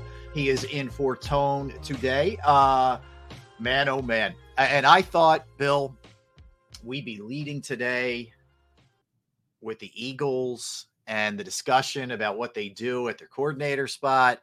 But then Joel Embiid said, not so fast, my friends. I have some different plans for you. And he dropped 70 points last night. And joining us right now, the man who covers the Sixers on a daily basis for the Philadelphia Inquirer. You could follow him at Pompey on Sixers, at Twitter and X. That is Keith Pompey. Keith, what's up, my man? How you doing? What's happening? What's up, fellas? All good, Keith. All right, man. Look, I know you're a pro. You're a pro's pro, and you've been around a long time. But is there a point in the game last night where you're like, looking around like, dude, this is pretty crazy. Like you're a kid again for a minute while Joel Embiid was doing what he was doing. Yeah, it was crazy. It was kind of like, in that third quarter when he exploded for like the 25 points. And it was like, I believe he scored he accounted for like 74% of their points in the quarter. To me, it was like one of those like, wow, this is special. But when he went out the game, I didn't expect them to come back. Like I just didn't. I thought that, they were up double digits. They were going to like maintain the lead and what have you. And then all of a sudden I hear the crowd like chanting, and you see Joel like walking back to sit down. Yeah. And I'm like, oh, dang, they're about to check this guy back in. He's going for like, 70. and that's what he got. So, yeah, it was that moment where I was like, okay, this is getting real now. This is getting real. So it was a great performance by him. Absolute historic night. And what made it even cooler, Brett Brown there to see it. So how cool was that Brett Brown was there to watch Joel put up 70 last night? It's funny. I keep going back and forth with that because, like, I know, like, Brett is happy for Joel, but at the same time, it's like, dude, this guy gave us a 70 piece. Like, and then he wants to come over and give me if I'm a Spurs fan, I'm like, yo, Brett, easy.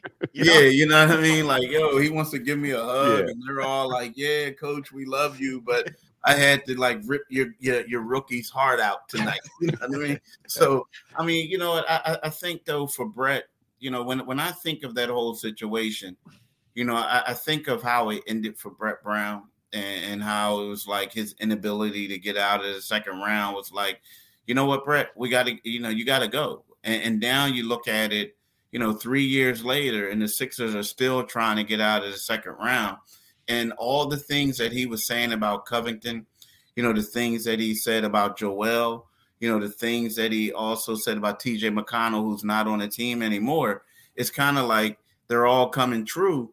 And you look at Brett, and Brett doesn't look as bad as he did back then because Doc Rivers couldn't even get the team further than what Brett Brown has. So, it in a way that it was crazy. Joel was a guy that Brett Brown believed in on and off the court.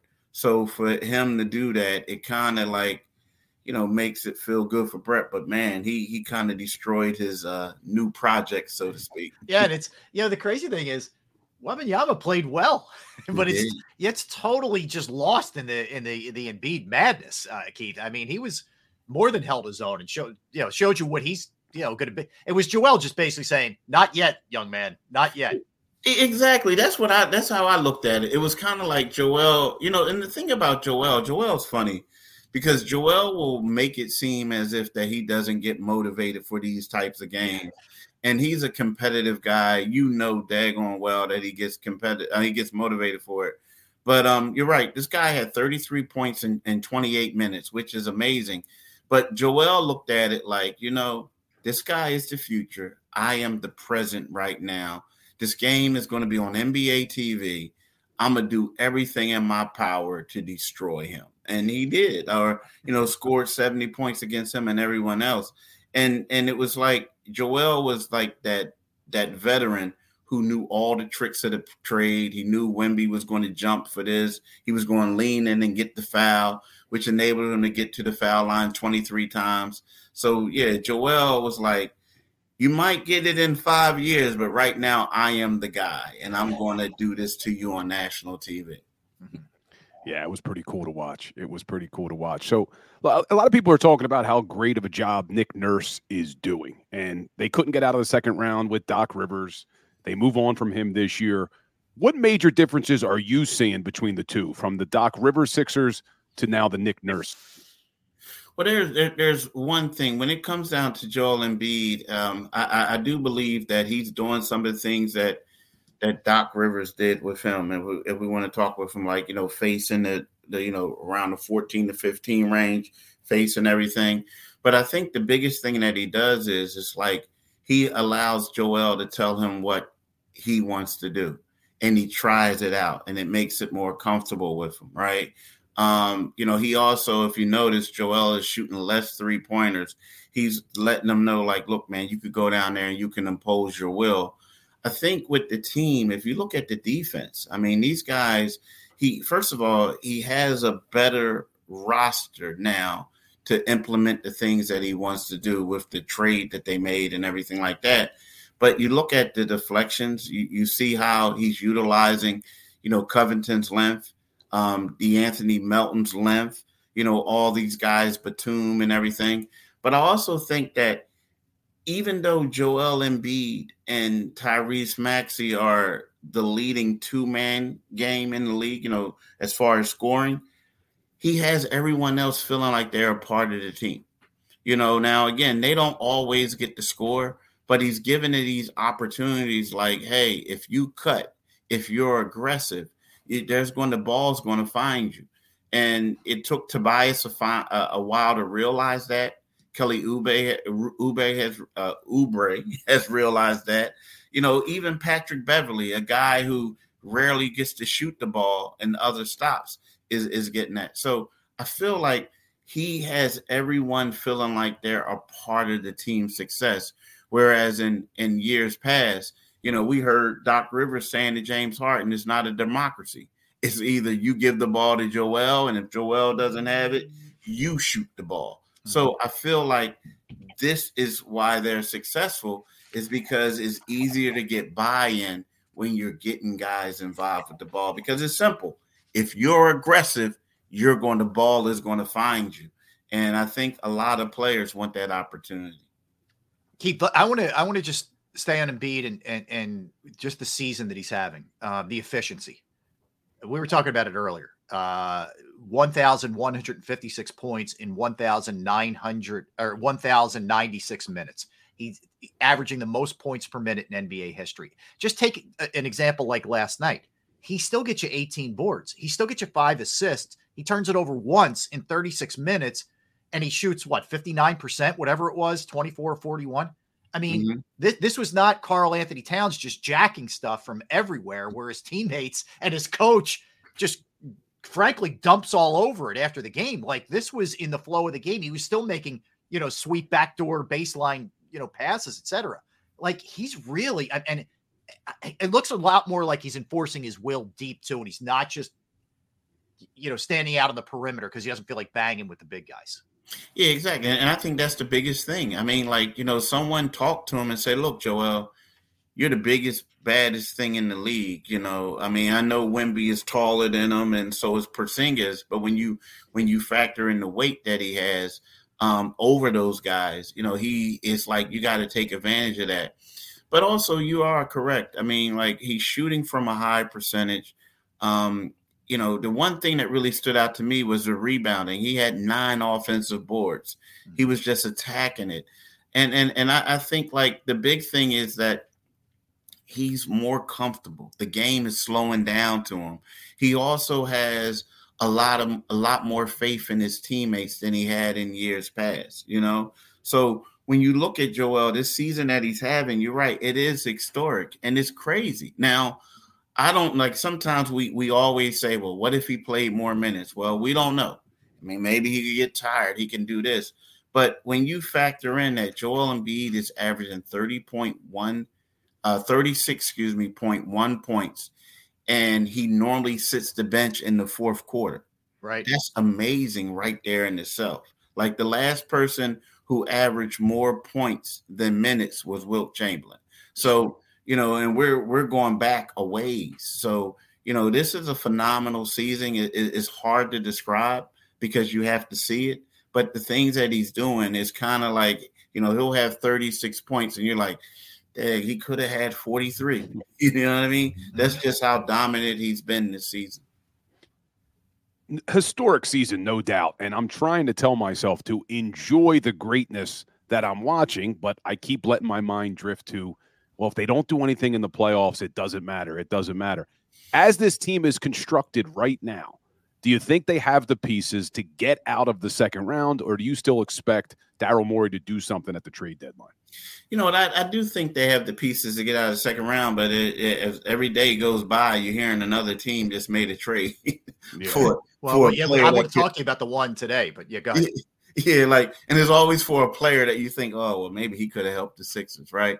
But when you look at it, I mean, if we're looking at it with an objective eye, you say to yourself, the 76ers have only played, I want to say, a handful of games with their full roster, right? I mean, since they did it, a handful of games with their full roster.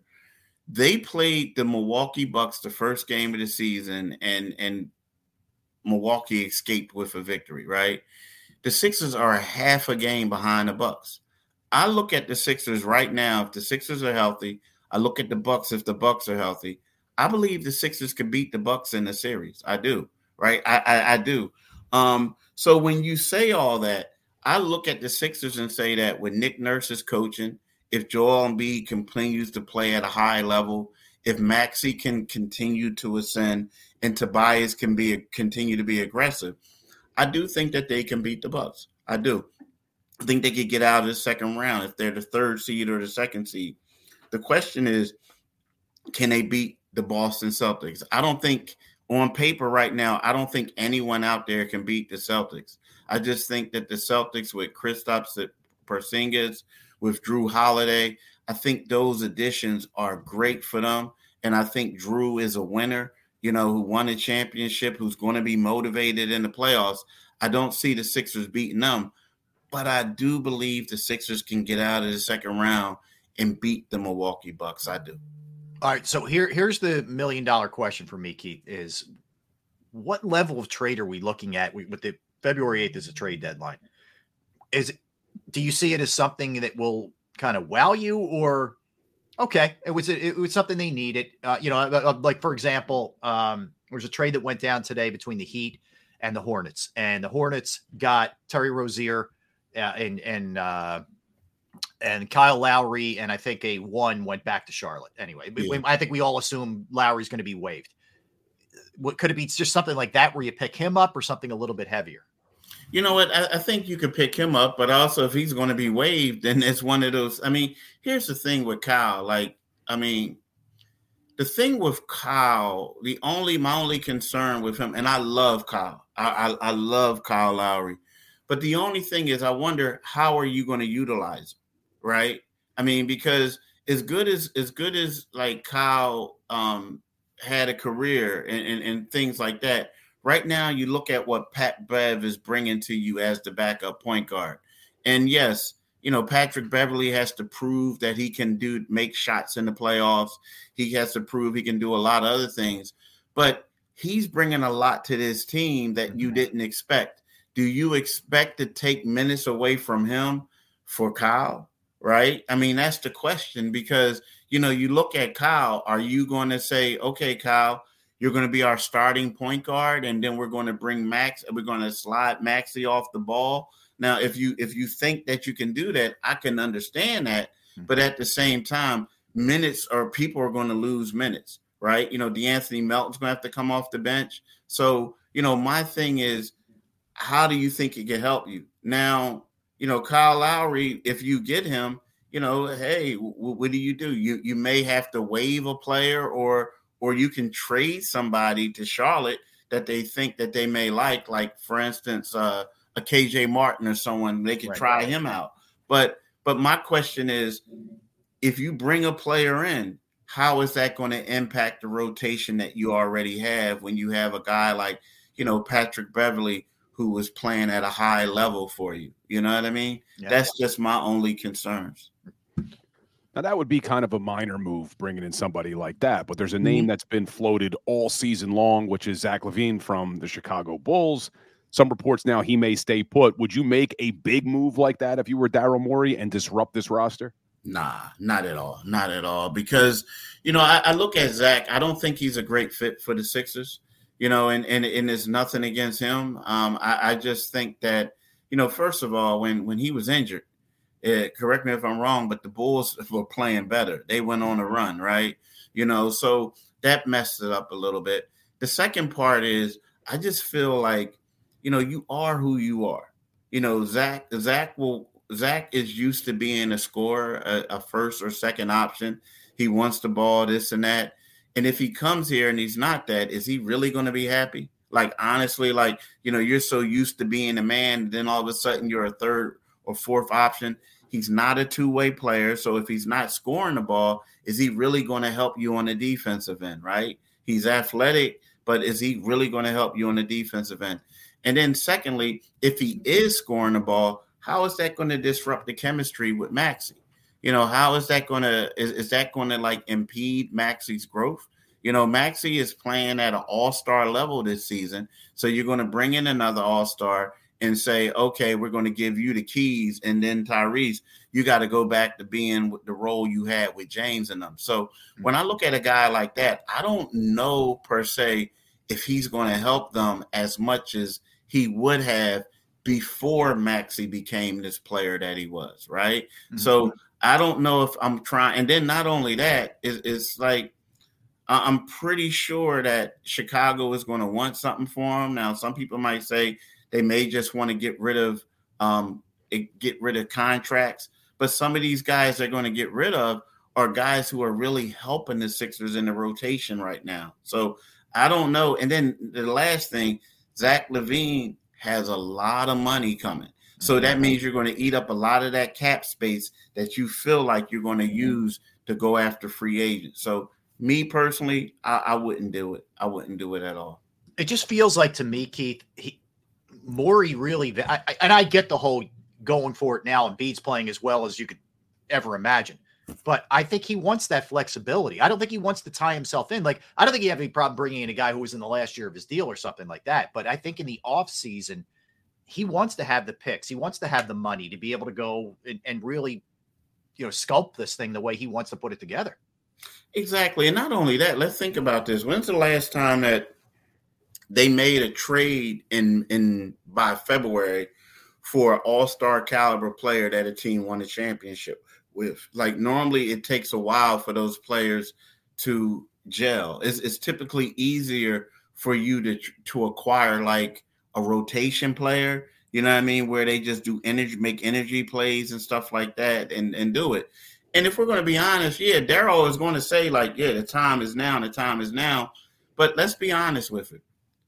Daryl already got his extension. Like, beforehand, the thought was like, if they didn't make it out of the second round, Daryl Morey was going to be gone. That's a good point. I mean, he already has his extension. That's a good point. Joel is happy right now. So it's like one of those things where you say to yourself, like to everyone, look, we can get out of the second round, but can we beat Boston? If we bring these players in here, are they going to guarantee us that we can beat the Celtics? If not, we might as well see what we can do next year. Go with what we have now, and if it doesn't work out, rebuild in the offseason. Well, I think the one thing, too, we aren't taking into account is, and I know players make plays, but, having Nick Nurse on the bench in a playoff setting, I feel good about, in whether it's Milwaukee or Boston or, whomever, Keith. I like my chances there that he's going to be able to out-scheme the other guy.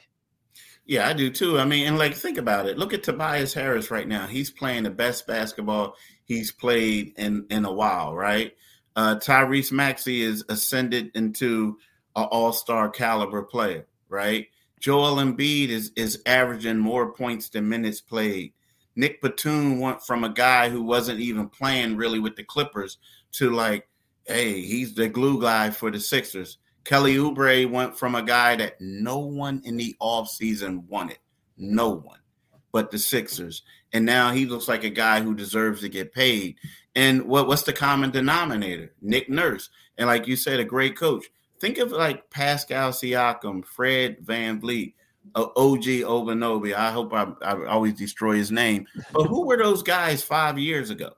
And all of them are about to get paid. And you look at the quality of players that Nick Nurse had with the Sixers, you have to say that they're better players, right? Like initially, right? So I like the way that he develops talent. I like the way he thinks outside the box, and, unfortunately, a lot of people from the outside will say, well, yeah, he won a championship with Kawhi. It's true. But at the same time, he developed a lot of players. And I feel like this roster that he has, even included with the Kawhi and Danny Green and Kyle Lowry, you can say that with the way Joel Embiid is playing, that this roster may be better because of the depth that this team has. And I get what you're saying about not making a move at the deadline that's going to mess up this roster, mess up the flexibility that you'll have in the offseason if you can't beat Boston. But you look at Joel, and as well as he's playing, he's going to be 30 in March. How many more years do we have of a dominant, healthy Joel Embiid? When does that window close of us having a shot to win a championship with Joel? You know, that's a great question because before this season, I would say like, yo, he's like on the tail end of his career. But the way he's playing at a high level is like you don't know. But at the same time, you know, with his injury history and everything like that, you know, you would have to say that, you know, I don't think he could, but I don't know if he's going to get another Supermax deal. You know what I mean? Like, I hate to say that, but it just seemed like the time down. So, yeah, you are correct. You have to go out there and do it. You think you have to go out there and do it, but at the same time, at what cost? Because, you know, Pascal Siakam, OG, these were guys that you felt like that could help them get over that edge. Now that they're going, I don't really know if there's a player out there that you feel like can help the team. You know, now who knows? What about what's DeJounte Murray? You know, he's a guy who could possibly help him, but it just seems like the Hawks really want to send him to the Lakers. They want him out of the Eastern Conference, right? So it's one of those things where who is the player out there that you feel like is going to elevate you, get you past the hump, to get you, to get you the championship? I don't know if that player's out there. I just don't. Keith, it's going to be really interesting in the next two games. Thursday at Indianapolis, or at Indiana taking on the Pacers, and then at Denver on Saturday. So you got some two interesting matchups. You know, a new look sort of Pacers team with Siakam, and then you get the Joker again, and a little revenge on his mind for the way things went here. Nice little sort of playoff test kind of games in January here.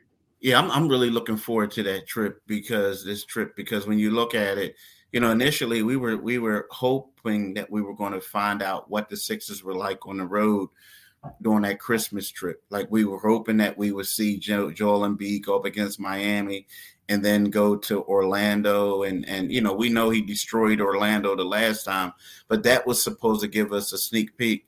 Now, this is a Indiana team that they split with. You know, it's a Denver team that you're playing in high altitude. It's going to be a hyped up game where it's going to be Joel's first time in Denver since 2019. I feel like we're going to learn a lot about the Sixers, you know, on these road trips, because let's face it, Indiana's playing well. And when they're playing well, that's a tough place to go out and get a victory. And the same thing with Denver. It's going to be a hostile environment just because the way that people don't like the Joker here, they put it like they despise Embiid 10 times more in Denver, right? Yeah. So that's going to be two games where we're going to see. And then another thing that I'm really looking forward to seeing is when they go to Golden State. I know Golden State is struggling, but it's going to be the second game of the back-to-back. We'll see how the Sixers, are they going to be tired? We'll see how they're going to respond, because, you know, Golden State is going to get up for playing the Sixers. So, you know what? I'm really looking forward to this road trip. I really am. It's going to be fun. Yeah. Keith, always good. Bill, you want to get one more in? Go ahead. One more as you're running out the door. Yeah. So I looked at the list of the 9 players who put up 70 points, and there were 4 names that jumped out that are not on that list. Which one of these surprises you the most? Jordan, LeBron, AI, or Shaq never having a 70-point game? You know what? The one who surprised me the most is MJ. I mean, you know, I know, and the reason being is because when you think of MJ, you know, like, he was the scoring champion like 7 years in a row. You know, we in the playoff games, we know he had 60-something points against the Boston Celtics. You know, you look at him and you would think that he would be that guy that would be there, right? And nothing against LeBron. You know, LeBron is more of a distributor. You know, he gets his teammates involved. Shaq is really like predicated on getting the ball. He played with Kobe, and we all know, pass the ball, Kobe, pass the ball, right, from Shaq. And then AI, you know, a smaller guard. He scores a lot, but he was a smaller guard and it's harder for him to get stuff. When you think of Jordan, one of the all-time greats, you know, you can make the argument is either him or Wilt. So you would expect him to be on that list, and the fact that he's not is really surprising to me. Think about it. Devin Booker's on there, but Michael Jordan isn't. Jordan had 69. He got close. Yep, 69, yep. The other thing I'd love to see in some of those games, because I don't know, like, was Jordan taken out? Could he have stayed in there till the end and gotten 80? You know what I mean? I don't know. Like, I honestly think, Keith, and I was going to follow up with this one with you, Do you think Doc would have put Joel back in the game in the fourth, like Nurse did last night, to get that to really go crazy? It's probably not. Probably not. I mean, because think about it. I think if Doc was the coach, the 30-game streak would have ended a long time ago. Remember, there was a couple games where Embiid messed up his knee, and you saw him come back and was standing there until he got 30 points. I think Doc would have been like, "Nah, dude, it's over. Like, we need you for the playoffs. We need you for the next game." But the thing is, if Nick Nurse is lucky that he put Embiid back in there, because they came back. The team it was kind of competitive. It was competitive. It was really competitive. Yeah. Keith, great stuff. Thanks, man. Always appreciate it. Have a safe trip, and we'll talk to you soon. Appreciate you. All right. Thanks for having me on, fellas. All right, guys. Take care. All right, that is Keith Pompey. Bill, let's get a quick one in, and let's come back. Let's talk some NFL. We have a new head coach in place that came down yesterday. We'll talk about that. Some other guys who were interviewing in certain spots, second time, third time, big names, all those kind of things. So don't go anywhere. Bill Colarulo, Rob Ellis, we are Sports Take, Jacob Sports YouTube Network. Let's talk about Flynn Tree Services. Yes, they are an experienced, licensed, and insured Pennsylvania tree services company that will trim or remove any unwanted trees off of your property. They offer cost-effective solutions to any tree problem that you may face, and they are experts at trimming all types of trees, and they serve southeastern Pennsylvania, South Jersey, and northern Delaware. They specialize in tree removal, stump grinding, as well as tree pruning. You go to their Facebook or Instagram page for more information or a sampling of their work. Give Flynn Tree Services a call at 610-850-2848, 610-850-2848, or online at flynntreeservices.com. That's flynntreeservices.com.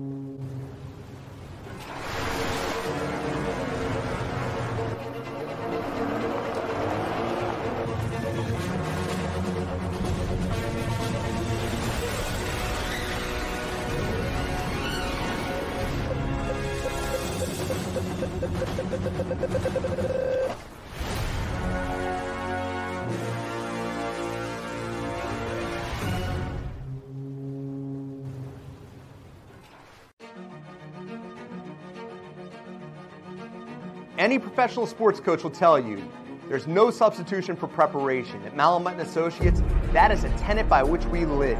We prepare from day one for victory. Anything less is not acceptable. Go passionately. Go fearlessly. Go confidently. Go Birds! Go confidently towards your goals with First Trust, Philly's hometown bank for nearly 90 years, and the official bank of the Philadelphia Eagles. We're focused on getting you over the goal line. So go with conviction, go with trust, Go Birds! and go forward with us by your side. First Trust Bank, the official bank of Philadelphia dreams. Oh, and go Birds. Underdog Fantasy has a way for you to play alongside your favorite football team all season long with their Fantasy Pick'em game. You pick between 2 to 5 players, select whether they'll go higher or lower on one of their stats, then do what you usually do on a Sunday, watch the games.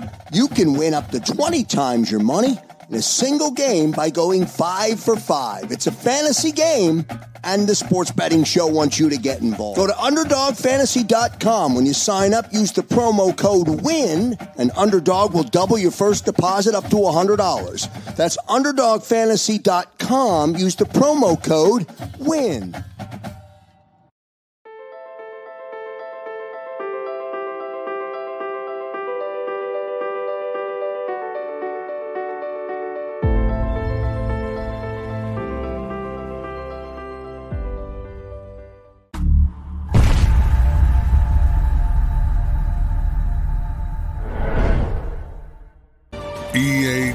EAGLES. Eagles.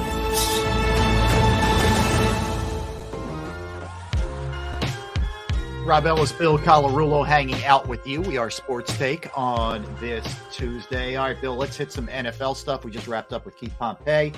The Titans yesterday hired, or going to reportedly, are going to hire Brian Callahan as their head coach. He was formerly the offensive coordinator in Cincinnati with Joe Burrow and Jamar Chase and that crew, which put up a lot of points. He's paid his dues. He's the son of Bill Callahan, former NFL head coach with the Raiders. In fact, took the Raiders to a Super Bowl and got smoked by the Buccaneers. But nonetheless, he takes over the Titans. Any surprise there in your estimation?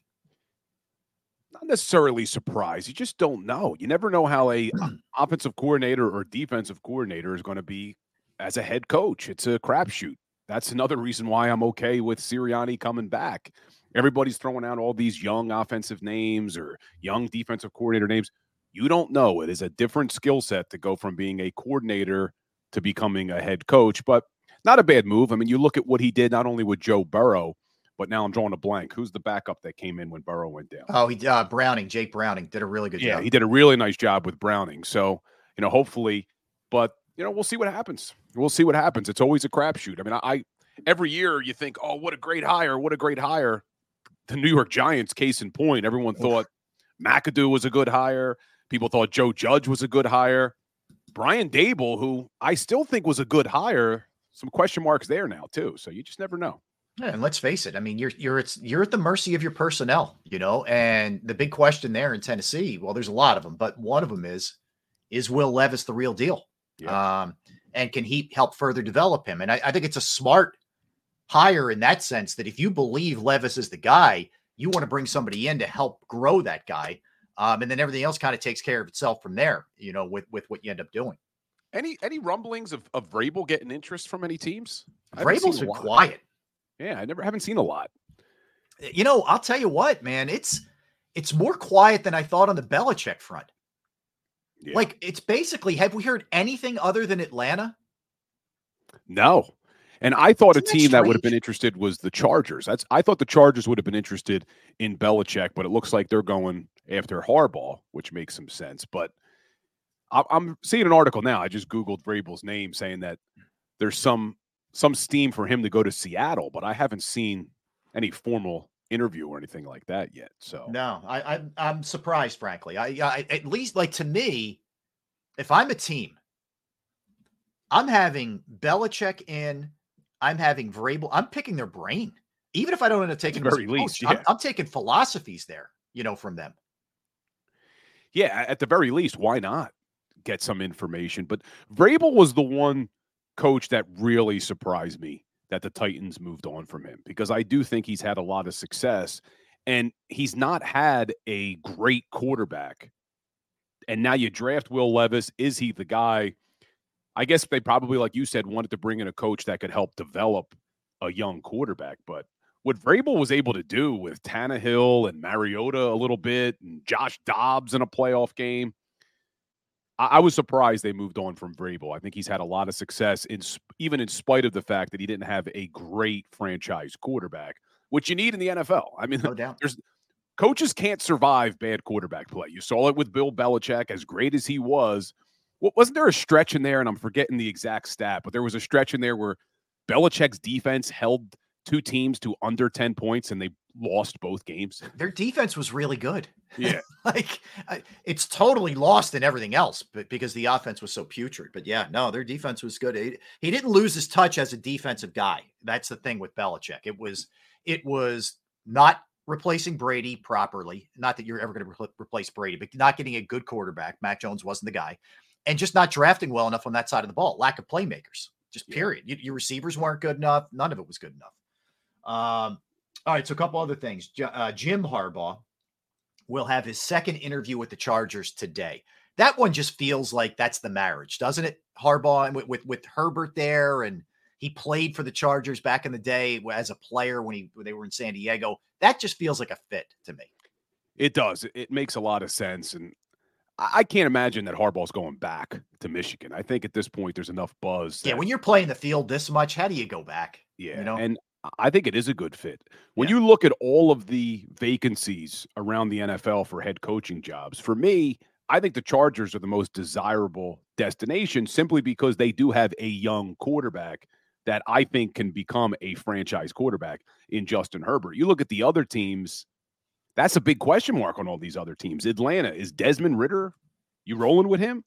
Like you just mentioned, the Titans, Will Levis. Carolina, is Bryce Young worthy of that first overall pick? Let's put it that way. Yeah, so I think the Chargers make a lot of sense for Harbaugh, and Harbaugh makes a lot of sense for the Chargers. So I think you're right. I think that's what's going to happen sooner or later. All right, elsewhere, Deebo Samuel does not have a fracture in the shoulder. There's no break there, but according to Kyle Shanahan, it's very sore, and it's iffy if he's going to be able to go or not. So big loss. That could potentially be a game changer in that. I mean, I actually think Detroit hangs with them anyway. That could flip it. That could really be a big deal for San Francisco if that's the case. Yeah, I think Shanahan's a good enough coach that him knowing they won't have Deebo will help because they'll be able to game plan and scheme for it, where I think it did hurt them that they lost Deebo in the middle of the game there because you have a plan. But one of the things that we talk about a lot, and Seth Joyner mentions a lot with that San Francisco 49ers offense, they have so many interchangeable parts where Christian McCaffrey can become the Deebo Samuel. Deebo Samuel can become Christian McCaffrey. They can move them all around. So, yes, it's a big loss, but they should be able to make up for it with the other pieces they have. And I don't think I appreciated coming into this season how good Brandon Ayuk was. Yes. Because he added an entirely different element to that team that I didn't know they had. I knew about Deebo, you knew about McCaffrey, you knew about Kittle. But Brandon Ayuk, he was an all-pro this year, wasn't he? He was excellent. And I'll tell you the other thing that if you watch them a lot, he makes very high degree of difficulty catches.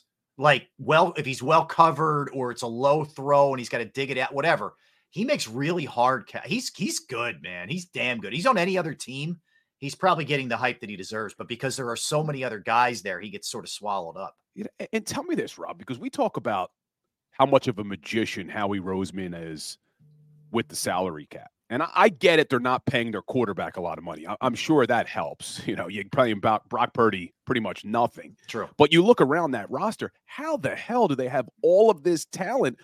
Just look at the defense. You got Chase Young, Nick Bosa, Eric Armstead, Javon Hargrave, who they paid a ton, Fred Warner, Dre Greenlaw. Their secondary stacked. Then you go over to offense. They got Christian McCaffrey, George Kittle, Brandon Ayuk, Deebo Samuel, Trent Williams. Yeah.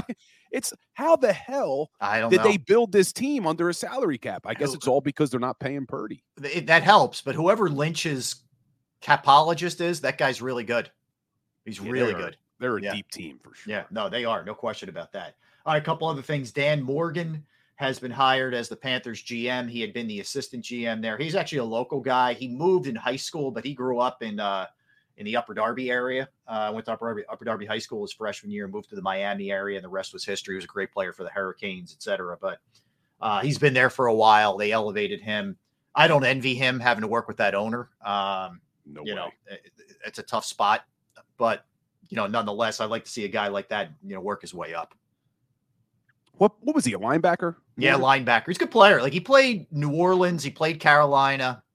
He had concussion issues and had to duck out a little early. But he was very good. He was a great player. He was an All-American for Miami. So, it was a good player. Good player. But, so, yeah, he's their GM now. You talk about work cut out for you. I mean, coach, is Bryce Young the guy? There's so many things to get into with that team. Speaking of, so Bobby Slowick will have his second round of interviews with both the Commanders and the Falcons. He's the offensive coordinator for the Commanders and has done a heck of a job there with those guys. And I mean, I read this testimonial that CJ Stroud gave to him. Whoa. It was like, this guy played to my strengths. He wasn't afraid to coach me hard. He got on me, but we all knew he cared. We felt like every week we had the advantage. He was going to out-scheme the other team. It wasn't just your usual stuff. Like, it was like, somebody hire this guy. He's the real deal. And so I guess if the Falcons don't go with Belichick, which I'm still surprised if they've interviewed him twice. What do you need? What else do you need to know? It's Bill Belichick. Yeah. Can you send me your resume, Bill? I need to dig a little bit deeper into this. It's like, so that tells me they're not as interested as maybe we all originally thought. And you just mentioned Jim Harbaugh and the Chargers. Per Mike Garafolo of NFL Media, that's within striking distance of a deal getting done. So probably going to hear that today, according to Mike Garafolo. Yeah, so that now they're starting to fall in place, right? You know, we got a couple here now, right? Callahan ends up the Titans, this one to the Chargers. Yeah, I would imagine unless you're, well, I guess you could even do it. Like if you're still talking about a team that's still playing. Yeah, like Ben Johnson maybe somewhere. Yeah, I'm just trying to think. Could you announce Ben Johnson now? I don't think you can. I don't think you can. They may have to sit tight on that. I mean, but usually you'll get the leaks to the media that once they're out, that's going to be the guy they're going with. But you haven't heard anything from Ben Johnson. I can't imagine Ben Johnson doesn't get one of these, you know, with the way what's happened with them. Yeah, and then you'll see. I mean, look, Dan Campbell, great coach. We all give him a lot of credit, but can he survive losing coordinators? That's a true testament to a great coach. You look at Andy Reid, he's been the one constant. You look at his coaching tree, how many damn coordinators have come through that he's lost, but yet Andy Reid keeps on ticking. That's the sign of going from a good coach to a great coach when you can survive even losing coordinators. I'll tell you the other thing that would be interesting if there's talk if Ben Johnson goes to the Commanders. You know who his offensive coordinator would be? For Washington? Yeah. Hank Fraley. Because he's the run game coordinator in Detroit. Honey Buns would be his OC. Former Eagles center, Hank Fraley. This was pre-Kelsey days, kids, for our younger audience who may not remember that. There was somebody actually played center before Jason Kelsey. It actually did happen. Yes. There was Hank Fraley. Was it Jamal Jackson? Yes. Played. Yes. So, you know what? You just reminded me too, because as we're talking about Hank Fraley being the run game coordinator, the one thing that really surprised me this season is we put a lot of heat on Howie, Nick, Brian Johnson, and we love Jeff Stoutland, one of the greatest offensive line coaches we've ever seen. But when we're talking about, hey, they couldn't pick up the blitz, they had no answers for the blitz. Well, Jeff Stoutland is a part of that room. He's a part of that strategy and that game plan. So it surprised me. Now, maybe they weren't listening to Jeff Stoutland. Maybe this is another question we need to ask of Sirianni tomorrow is, hey, did you not listen to Jeff Stoutland when he would talk to you? But look, Jeff Stoutland, one of the greatest position coaches we've ever had. What he did with Jordan Mailata is remarkable. What he did with Jason Kelsey, remarkable. But how come he wasn't able to fix some of these problems? Well, think about it. Like, we kill Tracy Rocker, who's the defensive line coach, because the D-line underachieved, right? And fairly so. I don't think he's going to be back, but whatever. Stoutland, if we're going to praise him the way that we always do, he's got to get some heat. Kelsey's got to get some heat. Yeah. Everybody along that offensive line's got to get some heat. You know, it's not just Jalen. Yeah, that's the only thing that's really bothered me with some fans since the season ended is everybody wants Sirianni gone and Jalen Hurts isn't the franchise quarterback we thought he was. But yet, God forbid we say something about Howie Roseman or Jeff Stoutland or it's no. You can't do that. This is all Nick Sirianni. This is all Jalen Hurts. Well, look, this was a collaborative effort here. This was a massive failure across the board. Mm-hmm. So that's why I don't understand why other people get a pass, but Sirianni, who has had success, doesn't get a pass at all. No argument here. All right, let me hit you with this one. The Chiefs-Bills game pulled in a 50.3 million viewer rating, which is the most ever for a divisional round game. I got to tell you, I'm not one bit surprised. It was a great game. It was basically in prime time Sunday night between two teams that have gone at each other a ton in the playoffs. It had all the earmarks for it. I'm not surprised one bit. It's interesting because there was an article before you and I came on the air talking about how there was a decline on the ratings for that game, but now CBS has released theirs saying no. That report was wrong. It has gone up to 50 million. That's insane, man. You kidding me, man? Oh my God. It is amazing. Insane. But hey, it doesn't surprise you. I mean, one, the NFL just keeps becoming even more of a behemoth. And then you had another epic matchup between Mahomes and Josh Allen and the Bills and the Chiefs. So doesn't surprise me at all. No. And look, we're going to be talking about the NFL 365 days a year. They have won every single day of every single month. It's the NFL. Yeah. Deuce Staley, speaking of former Eagles, and he was unceremoniously dumped in Carolina with Frank Reich and, everybody else, it seems like. But he has met with the Jets about their running backs coach job. So Deuce looking to get back in. I know some people were talking about him potentially coming back here, which, I don't think it's out of the question, but I don't know that Deuce would want to come back here. I don't know, where his mindset is at this point, but it's a shame. It's funny, man. You're in consideration potentially for the head coaching gig at one point, and then now you're interviewing for a running backs coach job. Like it can flip on you really quick in this business. It really can. And that's Deuce's plight here because he just ended up in a bad spot in Carolina. Not for long, right? That's what they say the NFL stands for. Yeah. So you got to strike while the iron is hot. That's why I don't fault these players, coaches doing whatever they need to do to get as much money they possibly can in contracts, because you just never know how quickly things change, man. Agreed. All right, let me give you the Pro Football Writers all rookie team. I'll give you offense, defense, and special teams. Offense, quarterback, CJ Stroud, no surprise there. Yeah. Running backs, Jahmyr Gibbs, who's been really good for the Lions. Bijan Robinson, who I don't think was utilized right, but whatever. They're the two running backs. Jordan Addison had an excellent year with the Vikings. Puka Nacua with the Rams, incredible. God, man, a lot of these are no-brainers. Sam Laporta with the Lions for the tight end spot, no doubt. Center Joe Tippmann for the Jets. Steve Avila, a guard for the Rams. Osiris Torrance for the Bills, also a guard. DeJuan Jones for Cleveland at tackle, as well as Darnell Wright for the Bears. So that's the offensive side of the ball. Defensive side of the ball, D-line. Will Anderson of the Texans, Jalen Carter of the Eagles, Tuli Tuipulotu for the Chargers, Kobe Turner for the Rams, your linebackers, Jack Campbell for the Lions, Ivan Pace Jr. for the Vikings, Byron Young for the Rams. Eagles fans, cornerback Joey Porter Jr., who was taken after Nolan Smith for the Steelers, Devin Witherspoon for the Seahawks, safeties, Jordan Battle, Cincinnati, Jair Brown for the 49ers.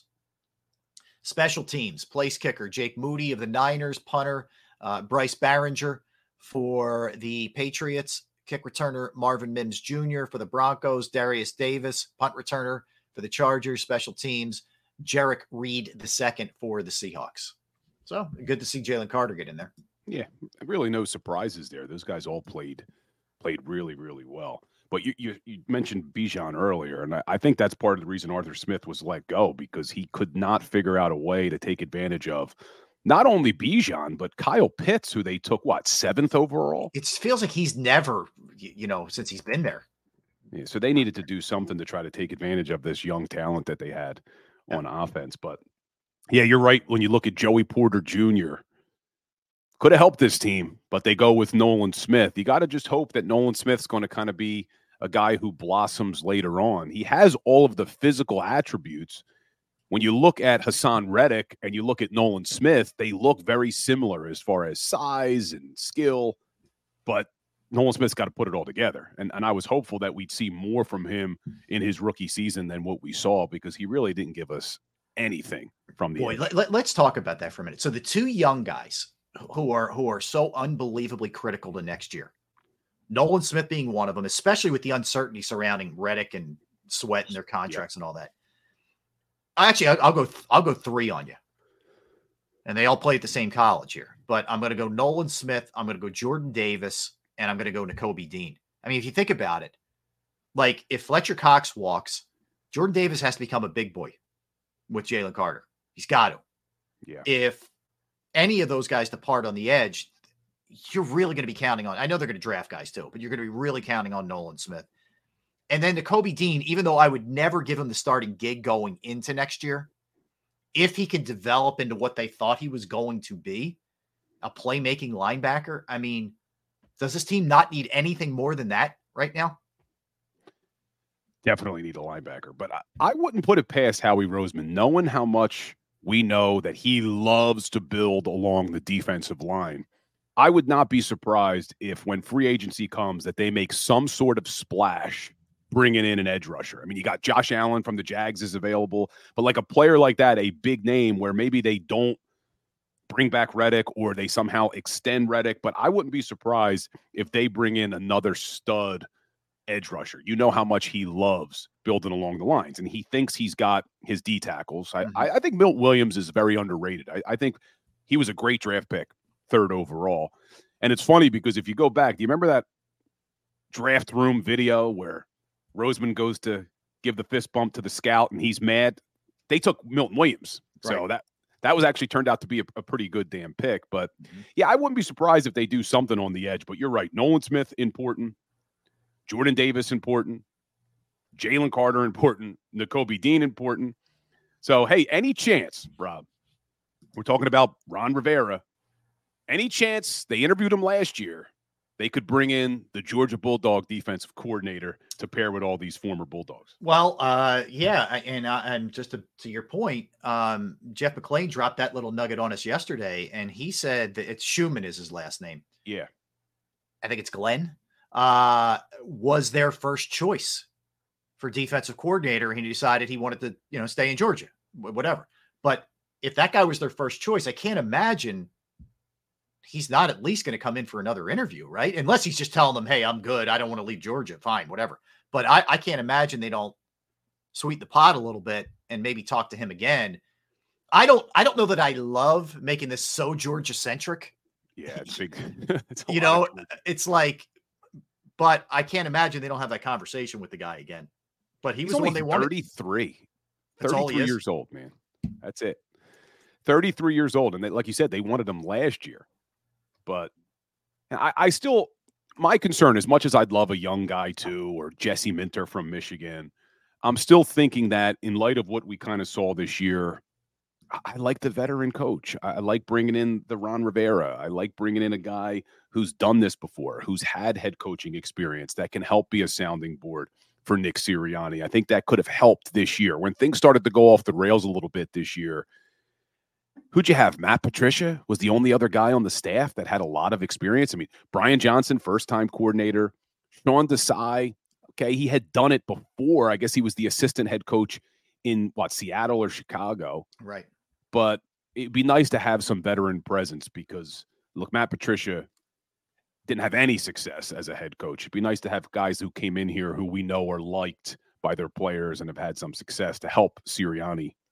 But we'll see what happens. All right, let's hit it. Let's come back. We'll jump around a little bit. We'll always circle it back to the Eagles. We got a bunch of other things that we will get into, including who could get into the Baseball Hall of Fame. Any of the former Phils. We'll dive into that and a bunch of other stuff when we get back. Don't go anywhere. That's Bill Colarulo. I'm Rob Ellis. We are Sports Take. Right back.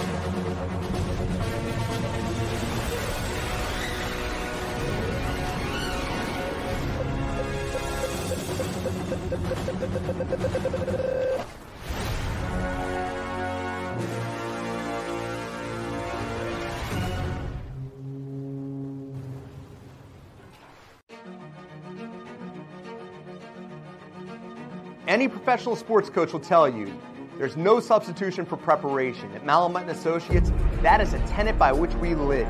We prepare from day one for victory. Anything less is not acceptable. Go passionately. Go fearlessly.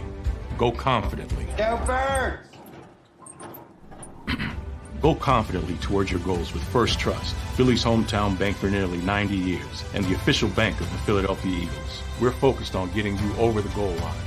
So go with conviction, go with trust, Go Birds! and go forward with us by your side. First Trust Bank, the official bank of Philadelphia dreams. Up and go Birds. Underdog Fantasy has a way for you to play alongside your favorite football team all season long with their fantasy pick'em game.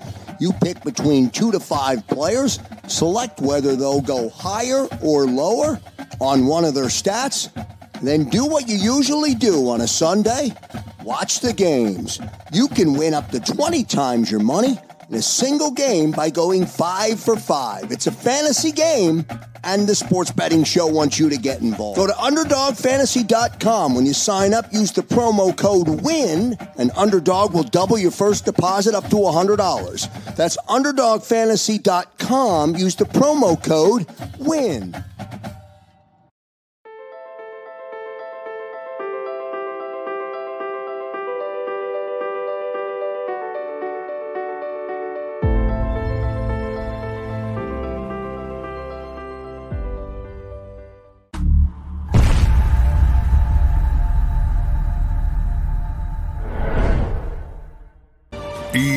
EAGLES, Eagles.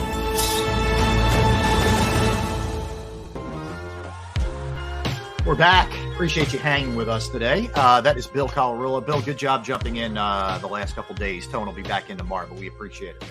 Our last half hour together, Rob. I know, man. I know, but you can catch Bill, and again, every single day, you can catch Bill.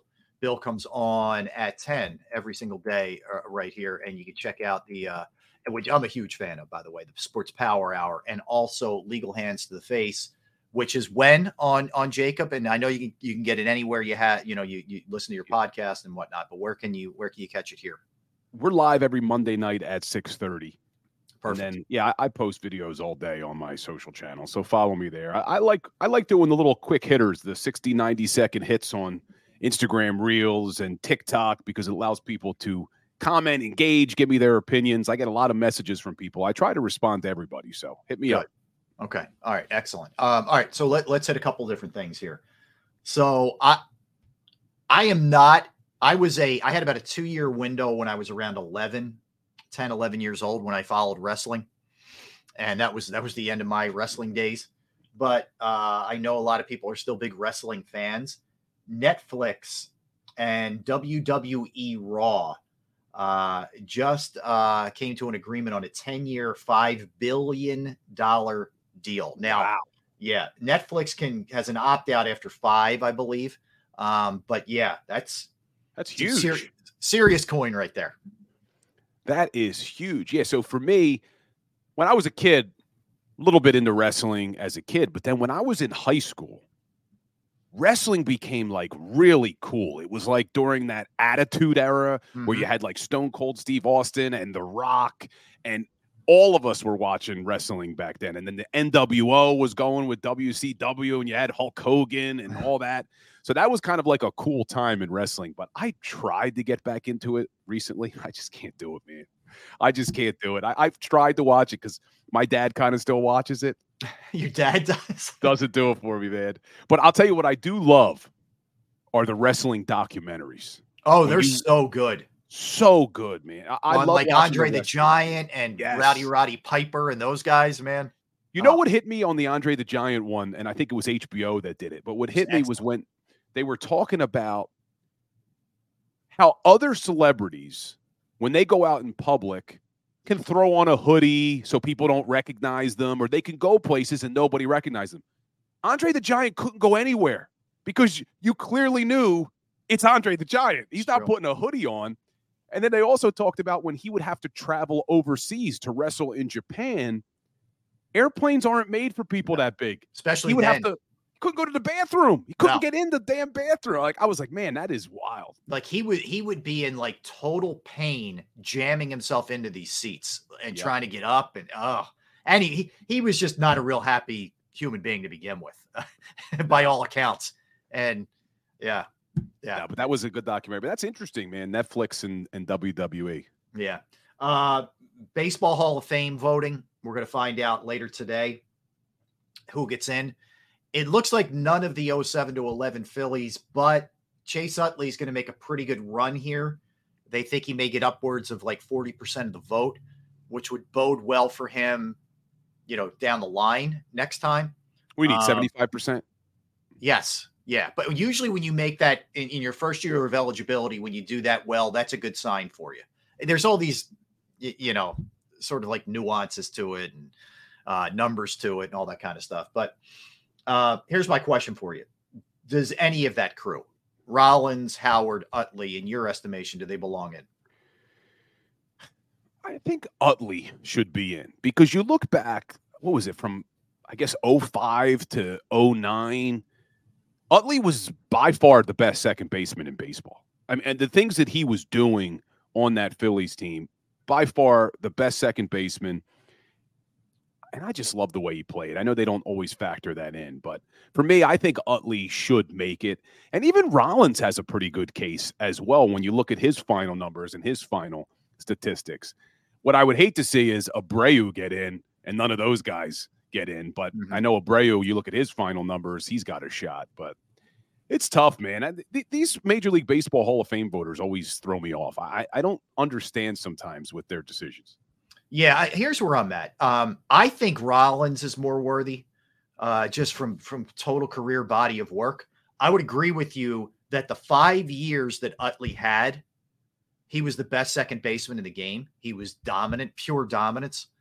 It sucks. But that knee, the knee that was deteriorating on him, I think hurts him. And I think it hurts him. His overall numbers are a little bit hurt by it. Like Jimmy's got some crazy numbers, man.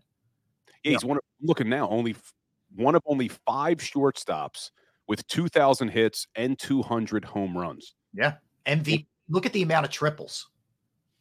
Yeah, and he joins the only other shortstops that did those numbers, Cal Ripken Jr., Hall of Famer, Derek Jeter, Hall of Famer, Robin Yount, Hall of Famer, and then 6-time All-Star Miguel Tejada. So, yeah, he's got the numbers. MVP award, obviously, a lot of Gold Gloves, a lot of Silver Slugger awards. It'd be nice to see one of those guys get in. Dan asked me if I think Utley's better than Altuve. No, I think Altuve's body of work is going to be better than Chase Utley's. I think Utley, again, for that 5 years, he dominated like no other second baseman in the game did. But Altuve is going to have, multiple World Series. Utley has one. He'll have multiple World Series, which helps him. And his numbers, his overall numbers are going to be better. He's been able to stay healthier. So, no, I would go Altuve. But I don't think it's impossible for both of those guys to get in. I think, unfortunately, with Ryan Howard, after the Achilles, he was nowhere near the same guy, and I think he's going to go down as a very good, not great. That Achilles tear was the last swing of that season, wasn't it? It was the last swing of that season, and it was the end of that era. I was going to say, that was the end of the era. It was the book shutting on that, that was a wrap. For it was watching that happen, and then that was it. That era of that team that was so likable, man. They were such a great team because they were all like homegrown, and you watched them grow up and finally get over the hump. And you had Pat the Bat there. That was nice, man. I think too. The shame of it is, and I hope I look at some of those. Like I look at that team and I say, how did they not win two? How did they not win two? I'm very 09. They had the best pitching staff. I can't believe they didn't win in 09 when they went back against the Yankees. Yeah, and then when you get Halladay, like I'm trying to say to myself, figure out how they don't win two. I'm glad they got one, but I hope we don't look back at this Eagles era and say, how did they only get one? I hope we don't look back at this Phillies era and say, how did they not get any? Yep. You can't take it. You can't take it for granted, man. Like I said this to you yesterday when Super Bowl 57 ended last year. After I got myself out of the fetal position that I was in all night, crying myself to sleep, I woke up the next day and I had to get on a plane. I had a legal conference in Utah, which was brutal because you get there and everybody knows I'm an Eagles fan, and every single damn lawyer who, number one, I don't want to talk to you anyway because you're an attorney and usually you're not fun to talk to. Once they, what happened to the Eagles last night? Like, get out of my face. What, this was after the Super Bowl loss? You had to hop on a plane to Utah. I had to wake up the next morning. I had like a 7 a.m. flight out to Utah for a legal conference. And I get out there and, it's all non-Philadelphia fans. Just wanted to ask you what happened. But after I let all those emotions subside, I took some solace in the fact that it was okay. Damn. But we got Jalen Hurts, and we have a good young roster, and we have a great head coach, and, we're going to run this back. You can't take it for granted, man, because now how far away do we look? That's the thing, man. Really any sport, but especially in the NFL, it can change on a dime. It can change so fast. And you were set up. You were up 10 at the half. Oh. And then you got Mahomes limping into the damn locker room, and I'm getting texts from my buddies who are all Giants fans. Congratulations, you won the Super Bowl. I'm like, stop. Oh, my God. Are you serious? Oh, man, you're bringing back all the anger again, man. So I was doing the post-game show for WIP at the Philmont, which is an unbelievable venue, okay? So we go out, we do a halftime hit. Think about this. The Eagles are up 10. The place is rocking. I'm on stage like I'm a rock star. Like there's like balcony seating. I'm looking around like this can't be real, right? And it's crazy, right? I am not kidding you, Bill. We come out to do the post-game show. It is a ghost town. There's like tumbleweed, going across the floor. It was, if there was anything that slapped you in the face, like, holy crap, they just lost this thing, it was that. Well, they were really 30 minutes away from not only winning the Super Bowl, obviously, but that would have gone down as probably the greatest season in maybe Philadelphia history. Not only Eagles history, Philadelphia history. When you look at the entire picture from that season, they dominated from week one all the way almost throughout. Wire to wire. Yeah. It was unbelievable what they did. And then you look at Jalen Hurts and the stat line he put up in the Super Bowl. And as well as he was playing in that Super Bowl, that's what made it even more frustrating to me with that holding call on James Bradbury, because I just wanted to see Jalen get the ball in his hands one more time to see if he could drive down the field. Now, he does get it with 15, 20 seconds left. I forget what it was. But if they would have not called that holding call on Bradbury, Hurts would have gotten the ball back. And the way he was playing, I think he drives him down and they tie that game up. Jeez. Damn it, Rob. We should be, we should have been doing for 3 hours today on Sports Take is we should have been talking about all the matchups between the 49ers and the Eagles in the NFC Championship game, the rematch from last season. And instead, we're sitting here about who's going to be the OC, who's going to be the DC. We got Joe Santoliquito on talking about Jalen Hurts' leadership.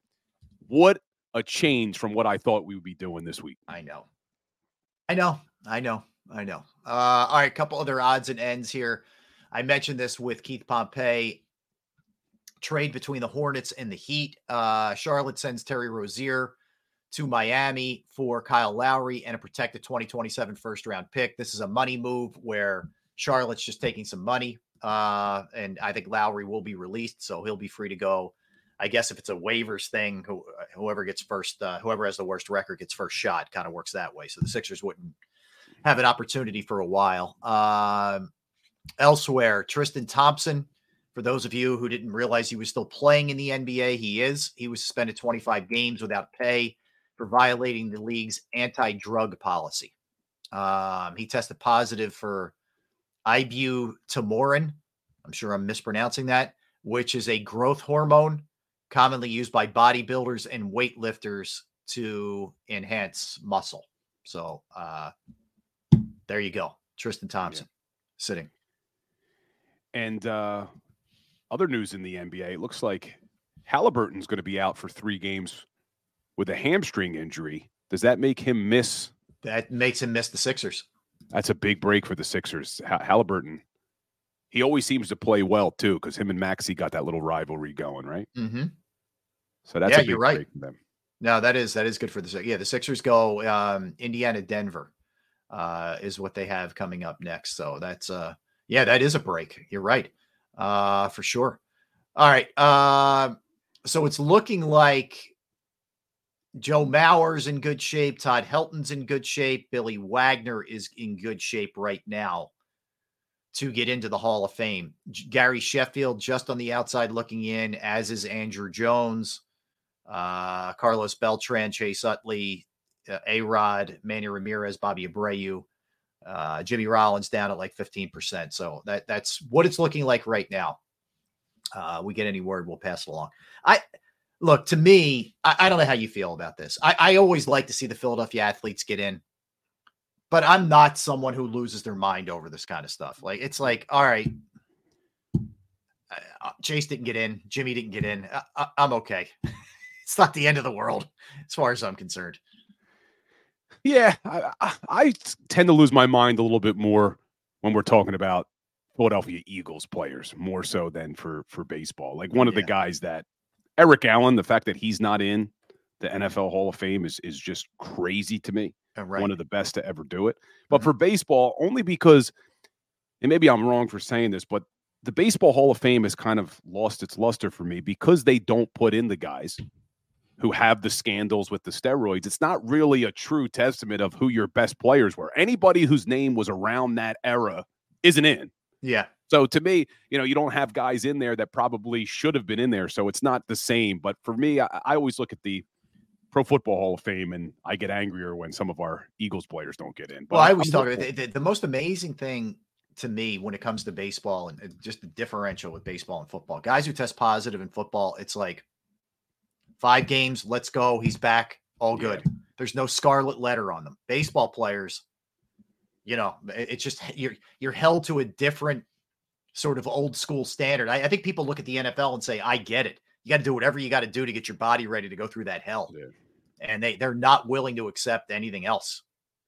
And you just reminded me. So on my Philly Sports Power, I always do the today in sports history, right? So today in sports history, you got to go back to January 23rd of 1950. The NFL finally made it an official rule change that they called the free substitution rule, where you could actually substitute players after any play. Before that, if you took them out of the game, it was like baseball. They were out of the game. So guys just played offense, defense, special teams. So it's interesting. January 23rd, 1950, you started to get these specialists who could just play offense or defense or special teams. But could you imagine watching 60-minute NFL games where the players just never left the field? I did it in high school. That was fun in high school. I never came off the field in high school. Yeah, Ben Derek did it, right? Chuck Benderek played both ways. Benderek, yeah, he played both ways. He came into the league right before that rule, actually. His rookie year was 49. Eagles won it that year. Eagles won it 48, 49, and 60. He was on the 49 and 60 team, Benderek. And in 60, as an older guy, he still played center and linebacker in like his 12th year. You imagine Kelsey? Kelsey's also playing linebacker in addition to playing center at this point in his career. It's insane. Nuts. It was a different universe, man. You just reminded me, too. I liked Kyle Shanahan. Obviously, Dre Greenlaw makes that interception to seal the game, and he should go down, and he's running, and the ball's out here like this. And they asked Shanahan after the game, he said, if I knew he wanted to play offense that much, I'd put him on offense. If I knew he wanted to carry the ball that much, I'd put him on offense. Unbelievable. I thought this was interesting, too. Pro Football Talk. Now, there wasn't any implication that Hurts wants to be traded or they want to trade Hurts or whatever. But the way Hurts' contract is structured, so in the story, they say, unlike many high-end quarterbacks, Hurts' deal makes it fairly simple if the Eagles want to do this, meaning trade him, if Hurts would waive his no-trade clause for it. He's been paid $24.3 million. This is of the $250 million contract. He's been paid $24.3 million so far. The cap hit for a pre-June trade would only be $18 million for 2024, and then he'd be off the books in 25. So all I'm saying is, keep this one in the back of your mind. If things really go sideways, like trading him is not as impossible as maybe some people think. Like, I'll give you an example. He's got fully guaranteed option bonus for 24 in the amount of $38.8 million with an exercise window. We're getting in the weeds here, of the first day through the 10th league year.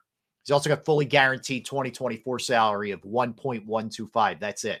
Contract also fully guaranteed 2025 option bonus of $40.3 million, 25 fully guaranteed base of $1.17 million. That's $82 million fully guaranteed over the next 2 years, 41 per year. I mean, like, I know that sounds crazy, but like, that's not that bad.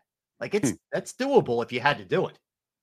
The fact that we're even talking about this. I was going to say, you're going to get people now on Twitter. Rob Ellis said the Philadelphia Eagles are going to trade Jalen Hurts. Incorrect. No, I actually, well, let's go there for a minute. I believe he will bounce back next year. I'm not telling you he'll play at the same level he played in 22. I don't know that we ever see that again from him, but I think he plays way better next season. Are you a believer? Or do you have some doubt? I really believe in Jalen.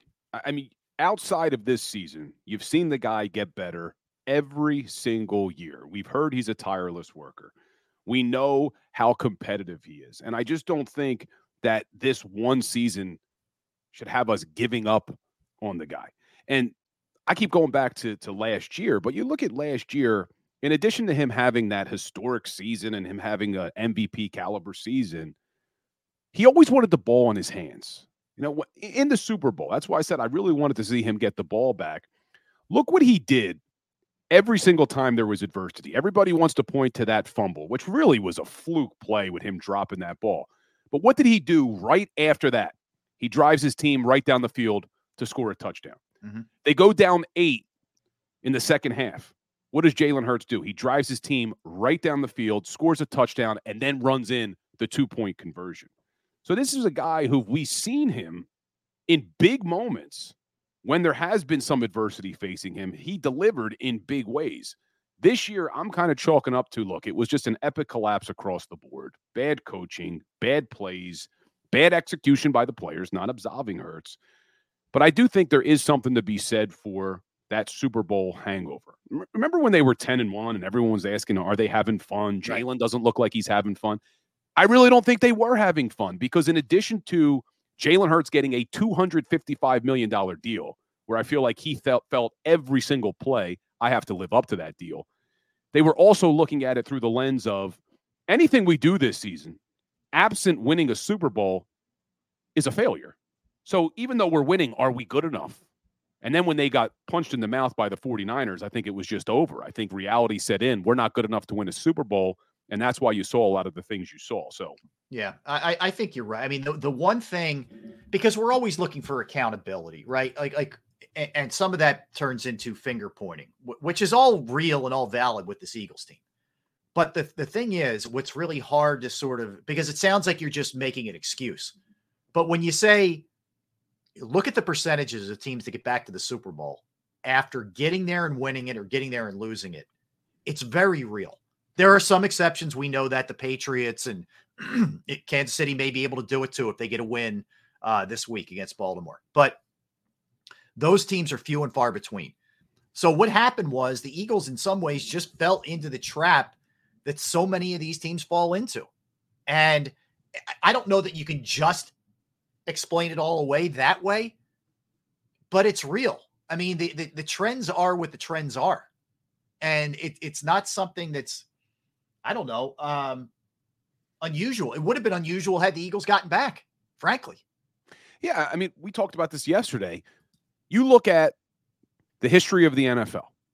Teams that lose the Super Bowl, only 6 coaches have ever gotten back. Not talking about winning the Super Bowl. That's a different hangover. When you lose the Super Bowl, when you get to the pinnacle and get that close and you lose, I think it's a different analysis than when you win the Super Bowl and try to get back. So you look at teams who've lost. There's only 6 coaches who ever got their team back. And I gave you the names yesterday. Legends: Tom Landry, Don Shula, Bud Grant, Dan Reeves, Bill Belichick. Did I miss one? Shula, Landry. Marv Levy, Buffalo Bills. Okay. But you look at those 6 coaches. None of those coaches lost both their offensive coordinator and their defensive coordinator. That's only happened twice. Only twice in Super Bowl history has a team gone to the Super Bowl and lost both coordinators. The 2005 Patriots, who had Belichick and Brady, they could not get out of the divisional round. The 95 Niners, who had George Seifert and Hall of Famer Steve Young, they could not get out of the divisional round. So I think when you look at this team, as bad as it was, as ugly as it was down the stretch, you can't ignore history that what they were trying to do really had never been done. No team had ever lost a Super Bowl, lost both coordinators, and got even to a championship game. Yeah. And the question is, it's easy for us to say, hey, it's so hard to get back to a Super Bowl. The Eagles can't lean on that. The Eagles have to really dig deep into what went on here, what went wrong here, the mistakes that were made from the jump in terms of personnel, the mistakes that were made, why you chose those guys to be the coordinators and they weren't the right person for the job. You already made the decision to bring Nick back, which a lot of people are opposed to. Like, there's so many different things that they have to get into philosophically before you even start to try to put this thing and fix what's on the field. I know it's not an excuse, Rob, but let's go back to 2004, 2005. Andy Reid, one of the greatest coaches we have ever seen in NFL history. Do you remember the Super Bowl hangover the Eagles had after losing that damn Super Bowl? It was a disaster the next year. I know T.O.'s doing sit-ups on his driveway and all that, but that year was an absolute disaster. So I think you need to look at history and say, hey, all right, this guy deserves another shot. This team deserves another shot, but they got to learn from their mistakes. Howie has to learn from his mistakes, and they got to hit right on these coordinators. I think it's also a reason why, like you said, you try not to totally overreact. You still look at a head coach that got to the playoffs 3 times in his 3 years here, that got them out of a 4-win season to a 9-win season, that got them to a Super Bowl the next year, that got them 11 wins. Yeah, it ended ugly. But like, you look at those things, and that's where you sort of have to say, okay, we believe in the guy who's kind of driving the bus. We need to fix some things. We need to upgrade it. We need to tune up here, but we believe in the guy who's in charge. And hey, look, we all know that the response from everybody, if this year doesn't go well, will be, you waited a year too long, man. You should have pulled the trigger sooner. Right. And they didn't. But there's no question about it. Like, I think they feel like they didn't do him necessarily right with the people they put in place. I believe that. Like, if I believe that Desai, especially, or Desai and Johnson and or Patricia were all Sirianni calls, I think he'd be gone. Yeah, I agree with you. If you're looking for a tell here of who makes the decisions, I think those things would tell you. All right. We are out of time. Bill, great job the last 2 days, man. I appreciate it. Yeah, it was fun. Appreciate it, Rob. Yeah, Tone will be back tomorrow, and we'll keep it rolling. Thanks to everybody in the chat.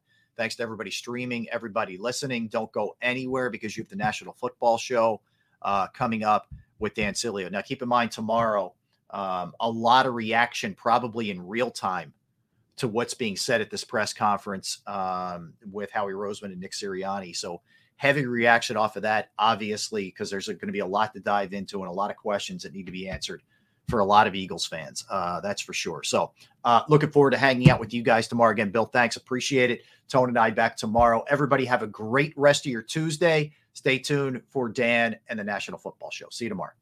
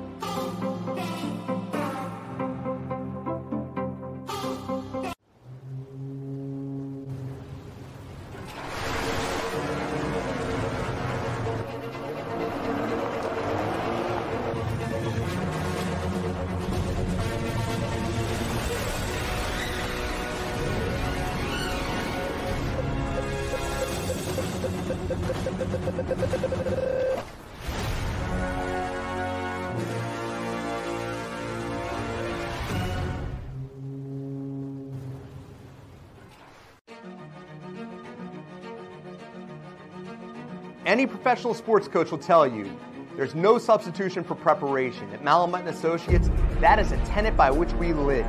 We prepare from day one for victory. Anything less is not acceptable. Go passionately. Go fearlessly. Go confidently. Go Birds! Go confidently towards your goals with First Trust, Philly's hometown bank for nearly 90 years, and the official bank of the Philadelphia Eagles. We're focused on getting you over the goal line. So go with conviction, Go with trust. Go Birds! And go forward with us by your side. First Trust Bank, the official bank of Philadelphia Dreams.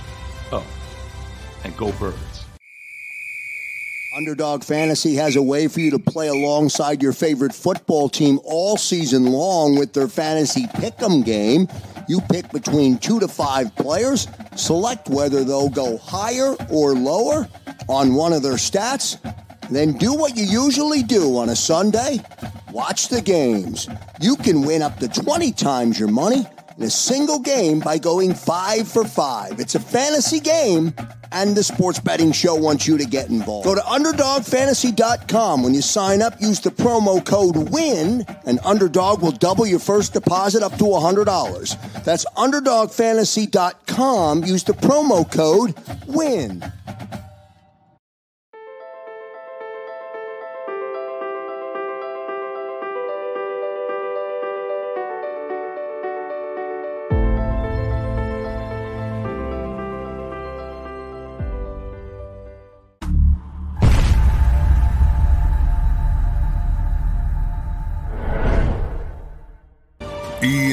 EAGLES, Eagles.